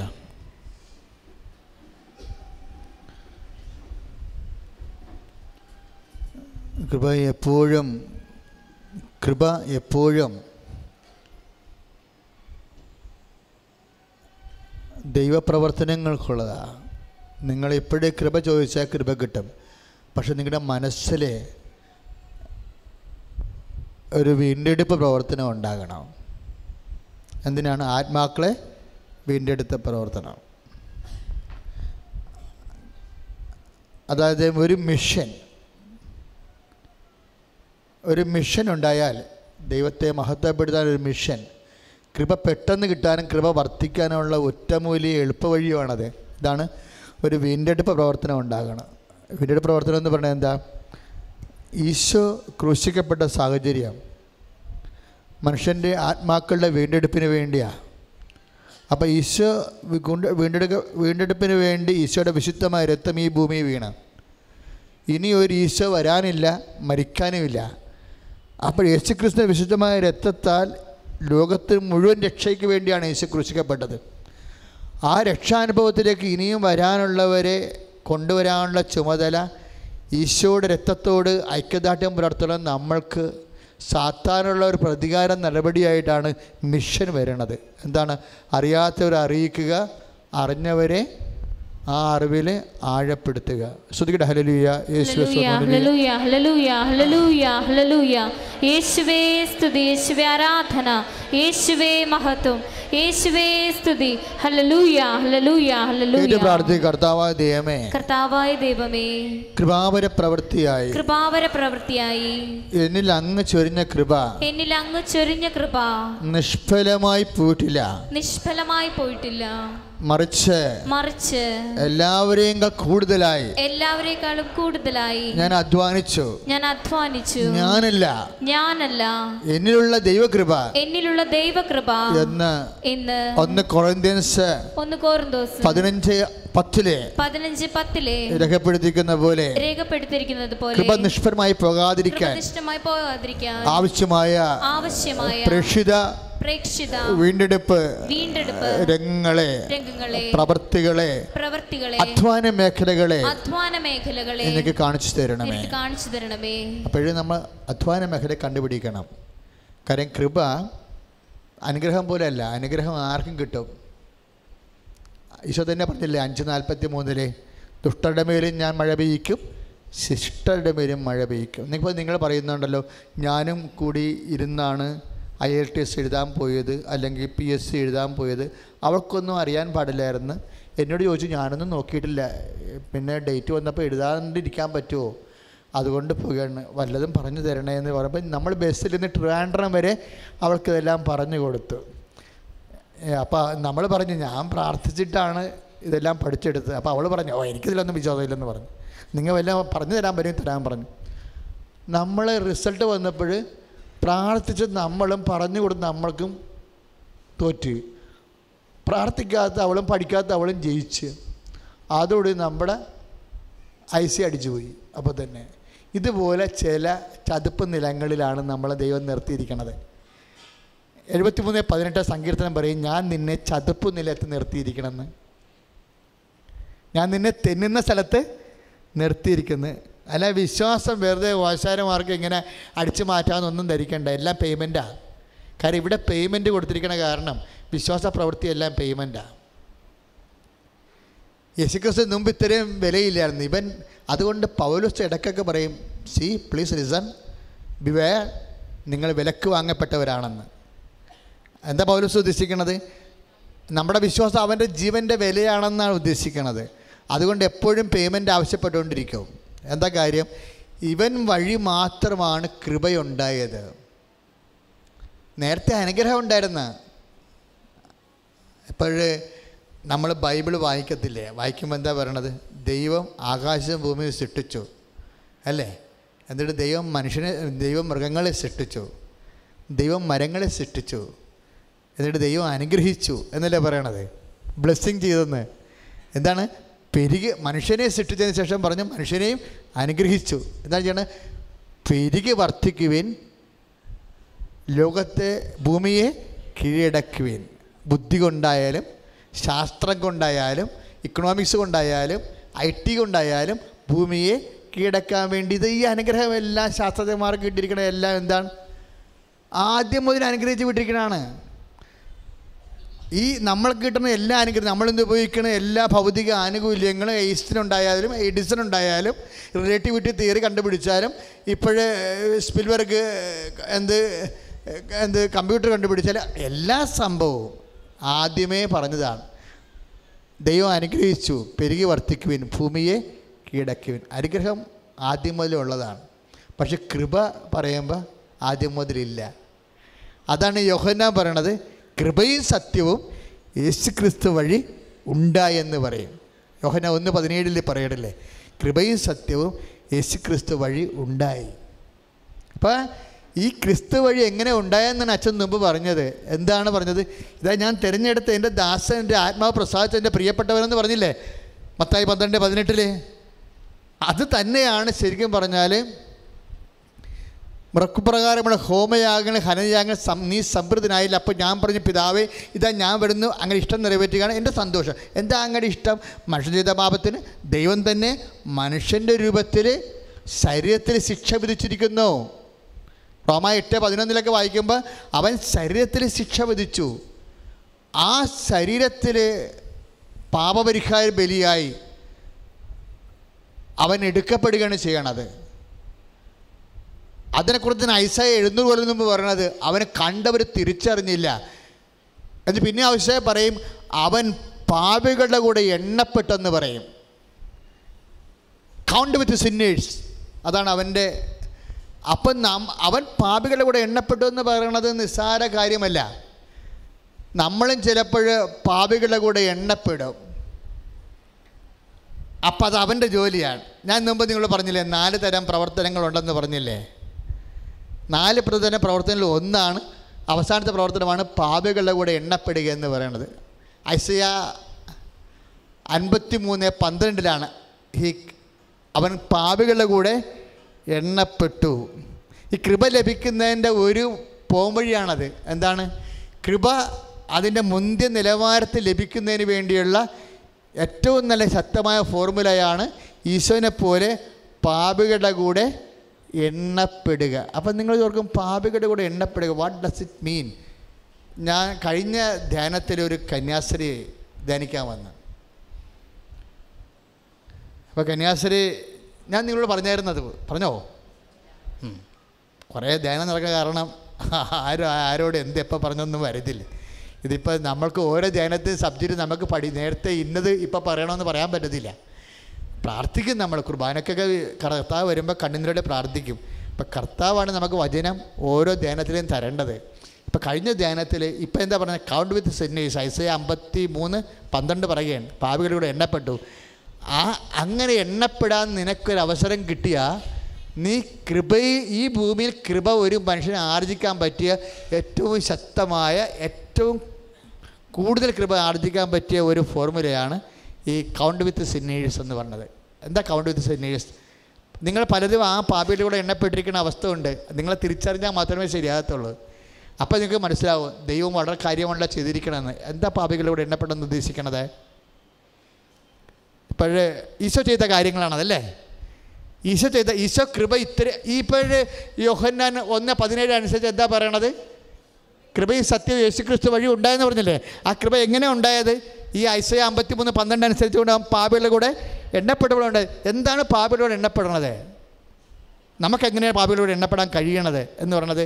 ഒരു ഉദാഹരണം പറയണമെങ്കിൽ കഴിഞ്ഞ ധ്യാനത്തിലൊരു സിസ്റ്റർ ഗ്ലോറിയ, അങ്ങനെ എന്താ പറയുക സിസ്റ്ററിൻ്റെ പേര്,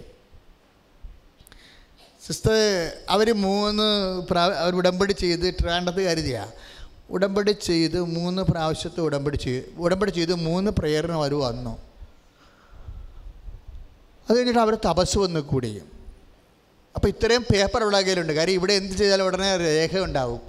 അച്ഛനെ കാണണമെന്നൊക്കെ പറഞ്ഞാൽ ഉടനെ രേഖ ചോദിക്കത്തുള്ളൂ, വേറെ ചോദിക്കത്തില്ല. അപ്പോൾ ഉടമ്പടി പേപ്പറും ഉടമ്പടി ചെയ്തതിൻ്റെ പത്രം, അതാത് ദിവസങ്ങളിൽ അതാത് മാസങ്ങളിൽ പ്രാർത്ഥനയ്ക്ക് വന്ന പ്രേക്ഷിത പ്രവർത്തനം ചെയ്തതിൻ്റെ കാർഡ്, അതുപോലെ തന്നെ മരിയൻ തപസ് കൂടിൻ്റെ ബാഡ്ജ് എല്ലാം കൂടി വെച്ചാണ് അവർ. അപ്പോൾ എന്താ വെച്ചാൽ അവിടെ പ്രശ്നം വെച്ച് കഴിഞ്ഞാൽ അവർക്ക് ഇനി വരാൻ പറ്റത്തില്ല. അപ്പോൾ തപസ്സിൻ്റെ ഇടയ്ക്ക് അച്ഛന് അത്യാവശ്യം മെസ്സേജ് എടുക്കണം. കാര്യം വെറുതെ ഇന്ന് എല്ലാവരെയും കാണും. മെസ്സേജ് എടുക്കണത് വേറെ വിഷയമാണ്. മെസ്സേജ് എടുക്കണത് നമ്മളൊരു ഇരിപ്പുണ്ട്, അത് വേറെ ഒരു വിഷയമാണ്. അപ്പോൾ അത് നിങ്ങൾക്ക് ഞാൻ പറഞ്ഞു തരാം. അപ്പോൾ സിസ്റ്ററിന് ഇത്രയും പേപ്പറുണ്ട്. അപ്പോൾ സിസ്റ്റർ പക്കയാണല്ലോ. അപ്പോൾ ഞാൻ സിസ്റ്ററിനെ മുറി വിളിച്ച് 5 മിനിറ്റ് കൊടുത്തു. സിസ്റ്റർ മുറി വന്നിരുന്നപ്പോൾ തന്നെ ഞാൻ പറഞ്ഞു, സിസ്റ്ററെ വിശ്വാസ പ്രമാണം ചെല്ലെന്ന് പറഞ്ഞു. അവർ വിശ്വാസ പ്രമാണം ചൊല്ലിക്കൊണ്ടിരിക്കുന്ന സമയത്ത് പെട്ടെന്ന് അപ്പോൾ ഞാനും ഇങ്ങനെ ബൈബിളിലൊക്കെ തൊട്ട് വിശ്വാസ പ്രമാണം ചൊല്ലിക്കൊണ്ടിരിക്കുക. അപ്പോൾ പെട്ടെന്ന് ഒരു പ്രായം ചെന്ന് അച്ഛൻ കണ്ണീരോടെ ഇരിക്കണം. വിശ്വാസ പ്രമാണം തീർന്നപ്പോൾ ഞാൻ പറഞ്ഞു, സിസ്റ്ററെ നിങ്ങളുടെ കുടുംബത്തിൽ നിന്ന് ഒരു അച്ഛനെ വല്ലാണ്ട് വേദനിപ്പിച്ചിട്ടുണ്ട്. വളരെ മോശമായ രീതിയിൽ അച്ഛൻ്റെ ലൈഫ് സ്പോയിലാക്കിയിട്ടുണ്ട്. അതിന് നിങ്ങൾ സമാധാനം പറയേണ്ടി വരും. അപ്പോൾ സിസ്റ്റർ ഉടനെ എടുത്ത വായിക്കാൻ പറഞ്ഞ്, ഇനി സമാധാനം പറയാൻ നടക്കത്തില്ല അച്ഛന്ന് പറഞ്ഞു. എൻ്റെ ചേച്ചിയാണ് ആ പണി കാണിച്ചത്. ഇനി സമാധാനം പറയാൻ നടക്കത്തില്ല, അച്ഛൻ മരിച്ചു പോയച്ചാന്ന് പറഞ്ഞു. അച്ഛൻ കഴിഞ്ഞ ആഴ്ച മരിച്ചു പോയച്ചാന്ന് പറഞ്ഞു. ഞാൻ പറഞ്ഞു, ചേച്ചിയോട് പറയണം. ചേച്ചി ഇല്ല അച്ഛാ, ചേച്ചി വേറെ ജാതി കല്യാണം കഴിച്ച് വിശ്വാസം നഷ്ടപ്പെടുത്തി അവരങ്ങനെ പോയിരിക്കുകയാണ്. അതിൻ്റെ ബുദ്ധിമുട്ടുകളെല്ലാം കുടുംബത്തെ അനുഭവിക്കുന്നുണ്ട്. അപ്പോൾ പിന്നെ എന്ത് ചെയ്യുക അച്ഛാന്ന് എന്നോട് ചോദിച്ചത്. ഞാൻ പറഞ്ഞ്, നിങ്ങളോടല്ലേ പറഞ്ഞിരിക്കണത് പരിഹാരം ചെയ്യാൻ. ചേച്ചിയുടെ പാപത്തിന് പരിഹാരം നിങ്ങൾ ചെയ്യണം. കാര്യം ചേച്ചി പോയാൽ ഇല്ല എന്നുള്ളതല്ല പ്രശ്നം. നിത്യതയോളം ഈ കുടുംബത്തിന് ഓഹരി കിട്ടണ്ടേ. നമുക്ക് ഇവിടെ കഴിഞ്ഞ പോണേ കുഴപ്പമില്ലേ? ഇവിടെ കഴിഞ്ഞ പോണേ ക്രിസ്ത്യാനി ആകേണ്ട കാര്യം പോലുമില്ല. നല്ല മനുഷ്യനായില്ലെങ്കിലും കുഴപ്പമില്ല. ഇവിടെ എങ്ങനെയും ജീവിച്ചു പോകാം, ഒരു കുഴപ്പമില്ല.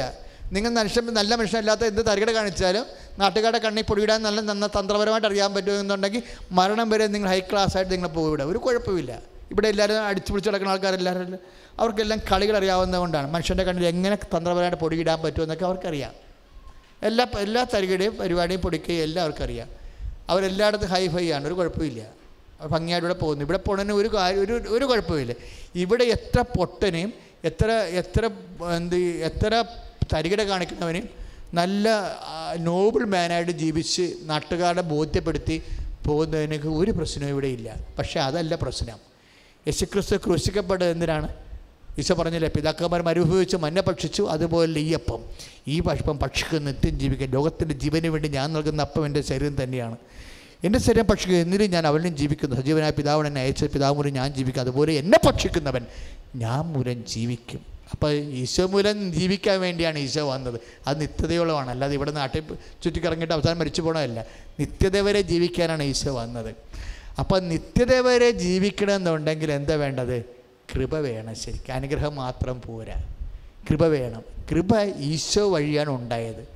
അത് യേശുവിൻ്റെ ബലിയിൽ അപ്പൻ്റെ പ്രസാദമാണ്. ഈ പ്രസാദമാണ് നമുക്ക് ലഭിക്കാൻ പോകുന്നത്. അതിന് ഏറ്റവും നല്ലത് കൗണ്ട് വിത്ത് സിന്നേഴ്സാണ്. അവൻ പാവികളുടെ കൂടെ എണ്ണപ്പെട്ടു. ഇപ്പം ആ സിസ്റ്ററിൻ്റെ ചേച്ചിയില്ലേ, ലോകാലപരാധിയായിട്ട് പോയ ആളാണ്.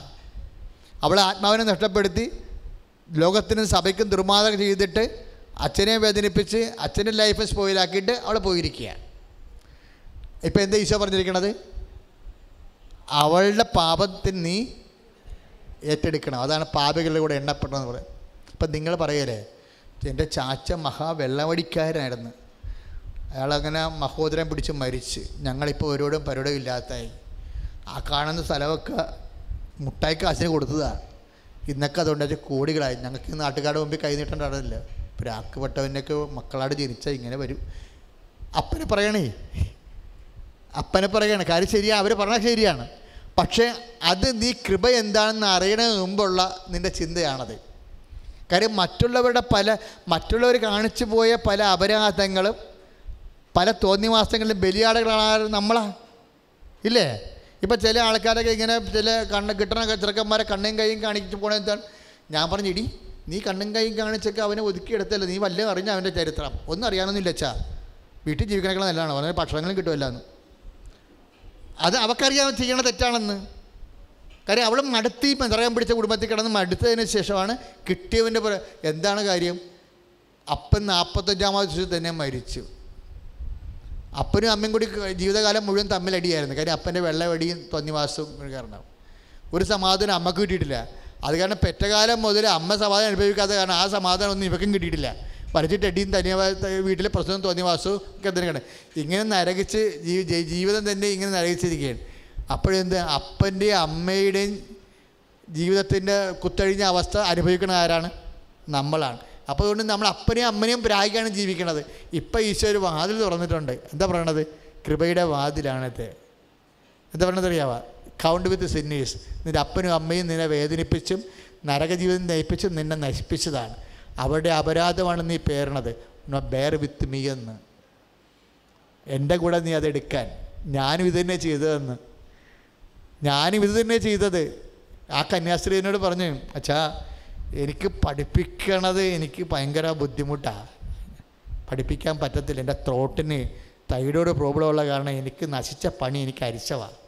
ഞാൻ പിന്നെ നിവർത്തിയില്ലാത്ത സഭയുടെ നിയമം കാരണം ഇങ്ങനെ കടിച്ചു പിടിച്ച് ഇത്രയും നാൾ കൊണ്ടു നടന്ന് ഇനി എനിക്ക് വയ്യച്ച ഞാൻ നിർത്തി രാജിവെക്കുകയാണെന്ന് പറഞ്ഞു.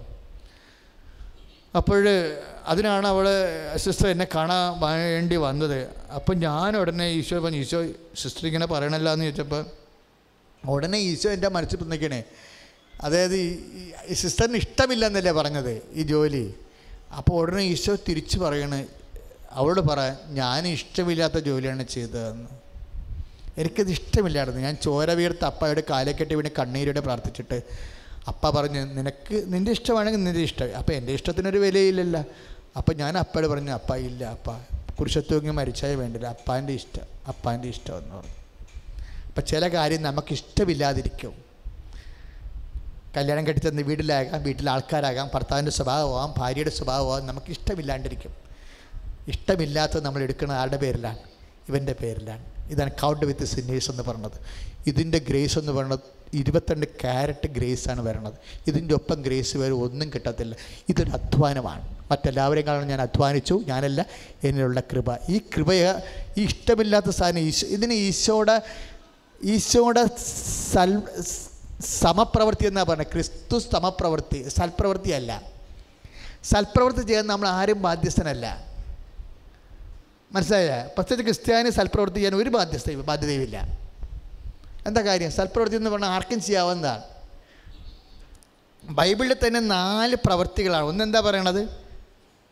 ആദ്യം തന്നെ പറഞ്ഞിരിക്കുന്നത് നമ്മൾ ഐസയ 64:6 അതായത് പാപിയുടെ സൽപ്രവൃത്തി. എന്താ അതിനെക്കുറിച്ച് പറഞ്ഞത്? സൽപ്രവൃത്തികളെ തന്നെ ബൈബിൾ കുറേ തിരിക്കുന്നുണ്ട്. പാപിയുടെ സൽപ്രവൃത്തി അതിനെന്താ പറയണത്? അത് ഐസയ 64:6 പറയണത് അത് ഋതുവായ സ്ത്രീയുടെ മലിന വസ്ത്രം പോലെയാണെന്ന്. പ്രവൃത്തികളെയും വസ്ത്രവും ബൈബിളിൽ ബൈബിളിന് ഇഷ്ടമുള്ള വാക്കാണ്. പ്രവൃത്തിയും വസ്ത്രവും. ഈ വസ്ത്രമെന്ന് പറയണത് ആദ്യം ദൈവം പാപം ചെയ്തപ്പോൾ മനുഷ്യനെ ഉടുപ്പിച്ചതല്ലേ. വസ്ത്രം അങ്ങനെയാണല്ലോ ബൈബിളിൽ കയറി വരണത്. ഈ വസ്ത്രം അവസാനം വരെ വരുന്നുണ്ട് 19:8 വിശുദ്ധരുടെ നിർമ്മലമായ പ്രവർത്തികളെ സൽപ്രവർത്തി. അതേ വിശുദ്ധരുടെ ഒന്ന് ശ്രദ്ധിക്കട്ടെ മക്കളെ. യേശുവേ സ്തോത്രം. ഹല്ലേലൂയ ഹല്ലേലൂയ ഹല്ലേലൂയ ഹല്ലേലൂയ ഹല്ലേലൂയ ഹല്ലേലൂയ ഹല്ലേലൂയ ഹല്ലേലൂയ. യേശുവേ സ്തുതി, യേശുവേ ആരാധന, യേശുവേ മഹത്വം. ഹല്ലേലൂയ ഹല്ലേലൂയ ഹല്ലേലൂയ ഹല്ലേലൂയ ഹല്ലേലൂയ ഹല്ലേലൂയ. Praise the Lord. വെളിപാട് 19:8 ശോഭയേറിയതും നിർമ്മലവുമായ മൃദുല വസ്ത്രം ധരിക്കാനുള്ള അനുഗ്രഹം അവൾക്ക് നൽകപ്പെട്ടിരിക്കുന്നു. ആ വസ്ത്രം വിശുദ്ധരുടെ സൽപ്രവൃത്തിയാണ്. അപ്പോൾ വസ്ത്രം പോകുന്നില്ല. നമ്മൾ കൃപയെ വസ്ത്രം എന്നാണ് പറയണത്. നിത്യതയും നമ്മൾ ദൈവമായിട്ട് ഉടുത്ത് ജീവിക്കണത് ഈ വെള്ള വസ്ത്രമാണ്. മരിപ്പിനൊക്കെ വെള്ള വസ്ത്രം എടുത്തില്ലേ? ജ്ഞാനസ്ഥാനത്ത് വെള്ള വസ്ത്രം കൊടുക്കണില്ലേ? ഇത് വിശുദ്ധരുടെ സൽപ്രവൃത്തിയുണ്ട്, അവിശുദ്ധരുടെ സൽപ്രവൃത്തിയുണ്ട്. വസ്ത്രം എന്നുള്ള പ്രധാനപ്പെട്ട വിഷയമാണ്. കൃപയിൽ നിന്നാണ് വസ്ത്രം ഉണ്ടാകുന്നത്, അല്ലാതെ അനുഗ്രഹത്തിൽ നിന്ന് വസ്ത്രം ഉണ്ടാകത്തില്ല. ആത്മാവിൻ്റെ വസ്ത്രമാണ് കൃപ. അതിനാണ് വെള്ള വസ്ത്രം എന്ന് പറയുന്നത്. അതുകൊണ്ട് 2 വസ്ത്രമുണ്ട്. അവിശുദ്ധരുടെ സൽപ്രവൃത്തിയുണ്ട്, അതാണ് മലിനമായ വസ്ത്രം. അതാണ് ഐസയ 64:6 പാപികളുടെ സൽപ്രവൃത്തികൾ, അതാണ് അഭിശുദ്ധരുടെ സൽപ്രവൃത്തികളെ ബൈബിൾ വിളിക്കുന്നത് എന്താണ്? മലിനമായ വസ്ത്രം എന്നാണ്. വിശുദ്ധരുടെ സൽപ്രവൃത്തിയുണ്ട്. വിശുദ്ധരുടെ സൽപ്രവൃത്തി എന്ന് പറഞ്ഞാൽ എന്താ? യേശുക്രിസ്തുവിൻ്റെ നാമത്തിലുള്ള പ്രവൃത്തി, കൃപാവര പ്രവൃത്തിയാണത്. അച്ഛൻ പറഞ്ഞ മനസ്സിലായില്ലേ? നിങ്ങൾ ഇപ്പോൾ നമ്മൾ ധ്യാനിച്ചുകൊണ്ടിരിക്കുന്ന എന്ത് വിഷയമാണ്? മറ്റെല്ലാവരെയും കാലം നമ്മൾ അധ്വാനിച്ചു, ഞാനല്ലേ എന്നിലുള്ള ദൈവകൃപ എന്ന് പറഞ്ഞില്ലേ? അതൊന്ന് Corinthians 15:10 പറഞ്ഞില്ലേ? ആ അധ്വാനിക്കാനുള്ള അധ്വാനം എന്താണ്? വിശുദ്ധരുടെ സൽപ്രവൃത്തിയാണ്, പാപികളുടെ സൽപ്രവൃത്തിയല്ല. പലതരത്തിലുള്ള പ്രവൃത്തികളോ ഇപ്പോൾ ലയൺസ് ക്ലബ്ബുകാർ അവർ വീൽ ചെയർ കാണിച്ചു കൊടുക്കണില്ലേ? മമ്മൂട്ടി ഹാർട്ട് വാങ്ങിച്ച് കുഞ്ഞുങ്ങൾക്ക് ഹാർട്ട് കൊടുക്കണില്ലേ? അമൃതാനന്ദമായി വീട് വെച്ച് കൊടുക്കണില്ലേ? ഇതെല്ലാം സൽപ്രവൃത്തിയാണ്, പക്ഷേ കൃപാവര പ്രവൃത്തിയല്ല. എന്താ കാര്യം? ഇതിൻ്റെ പിന്നിലെല്ലാം ഒന്നെങ്കിൽ അവരുടെ സെൽഫ് എസ്റ്റീമോ, ചിലപ്പോൾ അവർ നല്ല മനുഷ്യനെ സ്നേഹിച്ചിട്ടുണ്ടായിരിക്കാം ചെയ്യുക. മാനുഷികമായ ലക്ഷ്യങ്ങൾ മാത്രമേ ഉള്ളൂ, ഒരു ദൈവികമായ ലക്ഷ്യം ചിലപ്പോൾ കാണത്തില്ല. ഇനി ദൈവിക ലക്ഷ്യം ഉണ്ടായാലും കാര്യമില്ല. എന്താ കാര്യം? ക്രിസ്തു കേന്ദ്രീകമായ ലക്ഷ്യം വേണം. യേശുവിൻ്റെ നാമത്തിൽ 10:42 എന്താ പറയണത്? മത്തായിയുടെ സുവിശേഷം, നിങ്ങൾ എൻ്റെ നാമത്തിൽ ഒരു ഗ്ലാസ് പച്ചവെള്ളമാണ് കൊടുത്തതെങ്കിൽ ഞാനതിന് പ്രതിഫലം നൽകും. കാര്യം എന്താ? കൃപ അവൻ വഴി ഉണ്ടായതാണ്. യേശുക്രിസ്തു വഴി യേശുക്രിസ്തു നാമത്തിന് മഹത്വത്തിന് വേണ്ടി ചെയ്യുന്ന പ്രവർത്തനമാണ് കൃപാവര പ്രവൃത്തി. കാര്യം എന്താ? കൃപ അവൻ വഴി ഉണ്ടായത്. കൃപ ലഭിക്കണമെന്ന് പറയുമ്പോൾ അനുഗ്രഹം ചോദിക്കരുത്. മനസ്സിലായില്ലേ? ഇപ്പം നമ്മൾ സാരി ഒരാളിന് കൊടുത്തു, അപ്പോൾ നമ്മൾ പറഞ്ഞത് എന്താണ്? ഒന്നുമില്ലെങ്കിൽ അടുത്ത ആഴ്ച കുർബാനയ്ക്ക് പോകാൻ നേരത്ത് കൂട്ടെങ്കിലും കിട്ടുമല്ല എന്ന് പറയുന്നില്ലേ? അപ്പം തന്നെ ആ പ്രവർത്തനം സൽപ്രവൃത്തിയായി, കൃപാവര പ്രവൃത്തി അല്ലത്. കൃപാവര പ്രവൃത്തിക്ക് റിട്ടേൺസ് ഒന്നും ഇല്ല. ഇതാ ഞാൻ വരുന്നോ എൻ്റെ പ്രതിഫലം കൊണ്ട് വരുന്നു പറഞ്ഞില്ലേ? ആ കൃപാവര പ്രവൃത്തിക്ക്, സൽപ്രവൃത്തിക്ക് മനുഷ്യൻ്റെ പ്രതിഫലമാണ് ലഭിക്കുന്നത്. കൃപാവര പ്രവൃത്തിക്ക് ദൈവത്തിന് മാത്രം പ്രതിഫലമാണ്. കൈ അടിച്ചു കർത്താവ്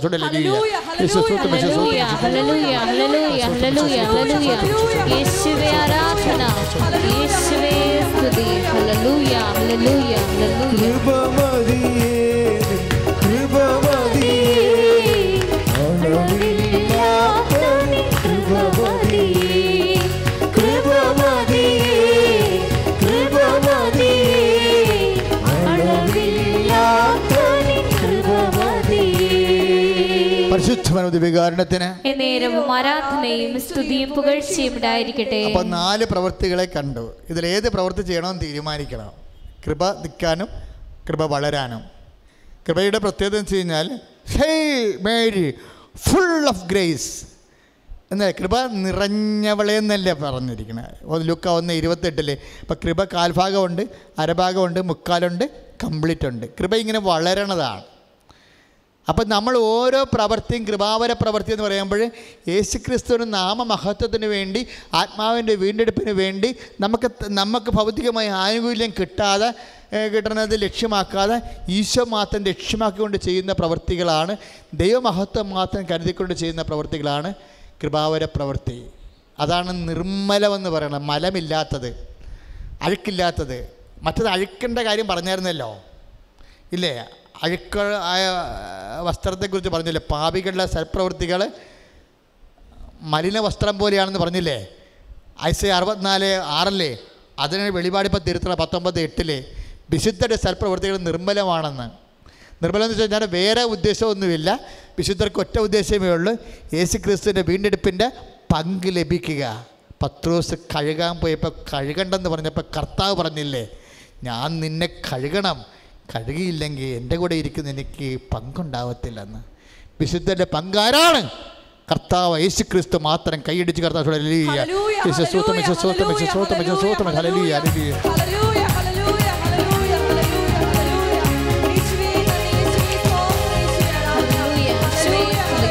യേശുക്രിസ്തുവിൽ ജീവിക്കുന്നു, തിരുവോസ്തിയിൽ ജീവിക്കുന്നു.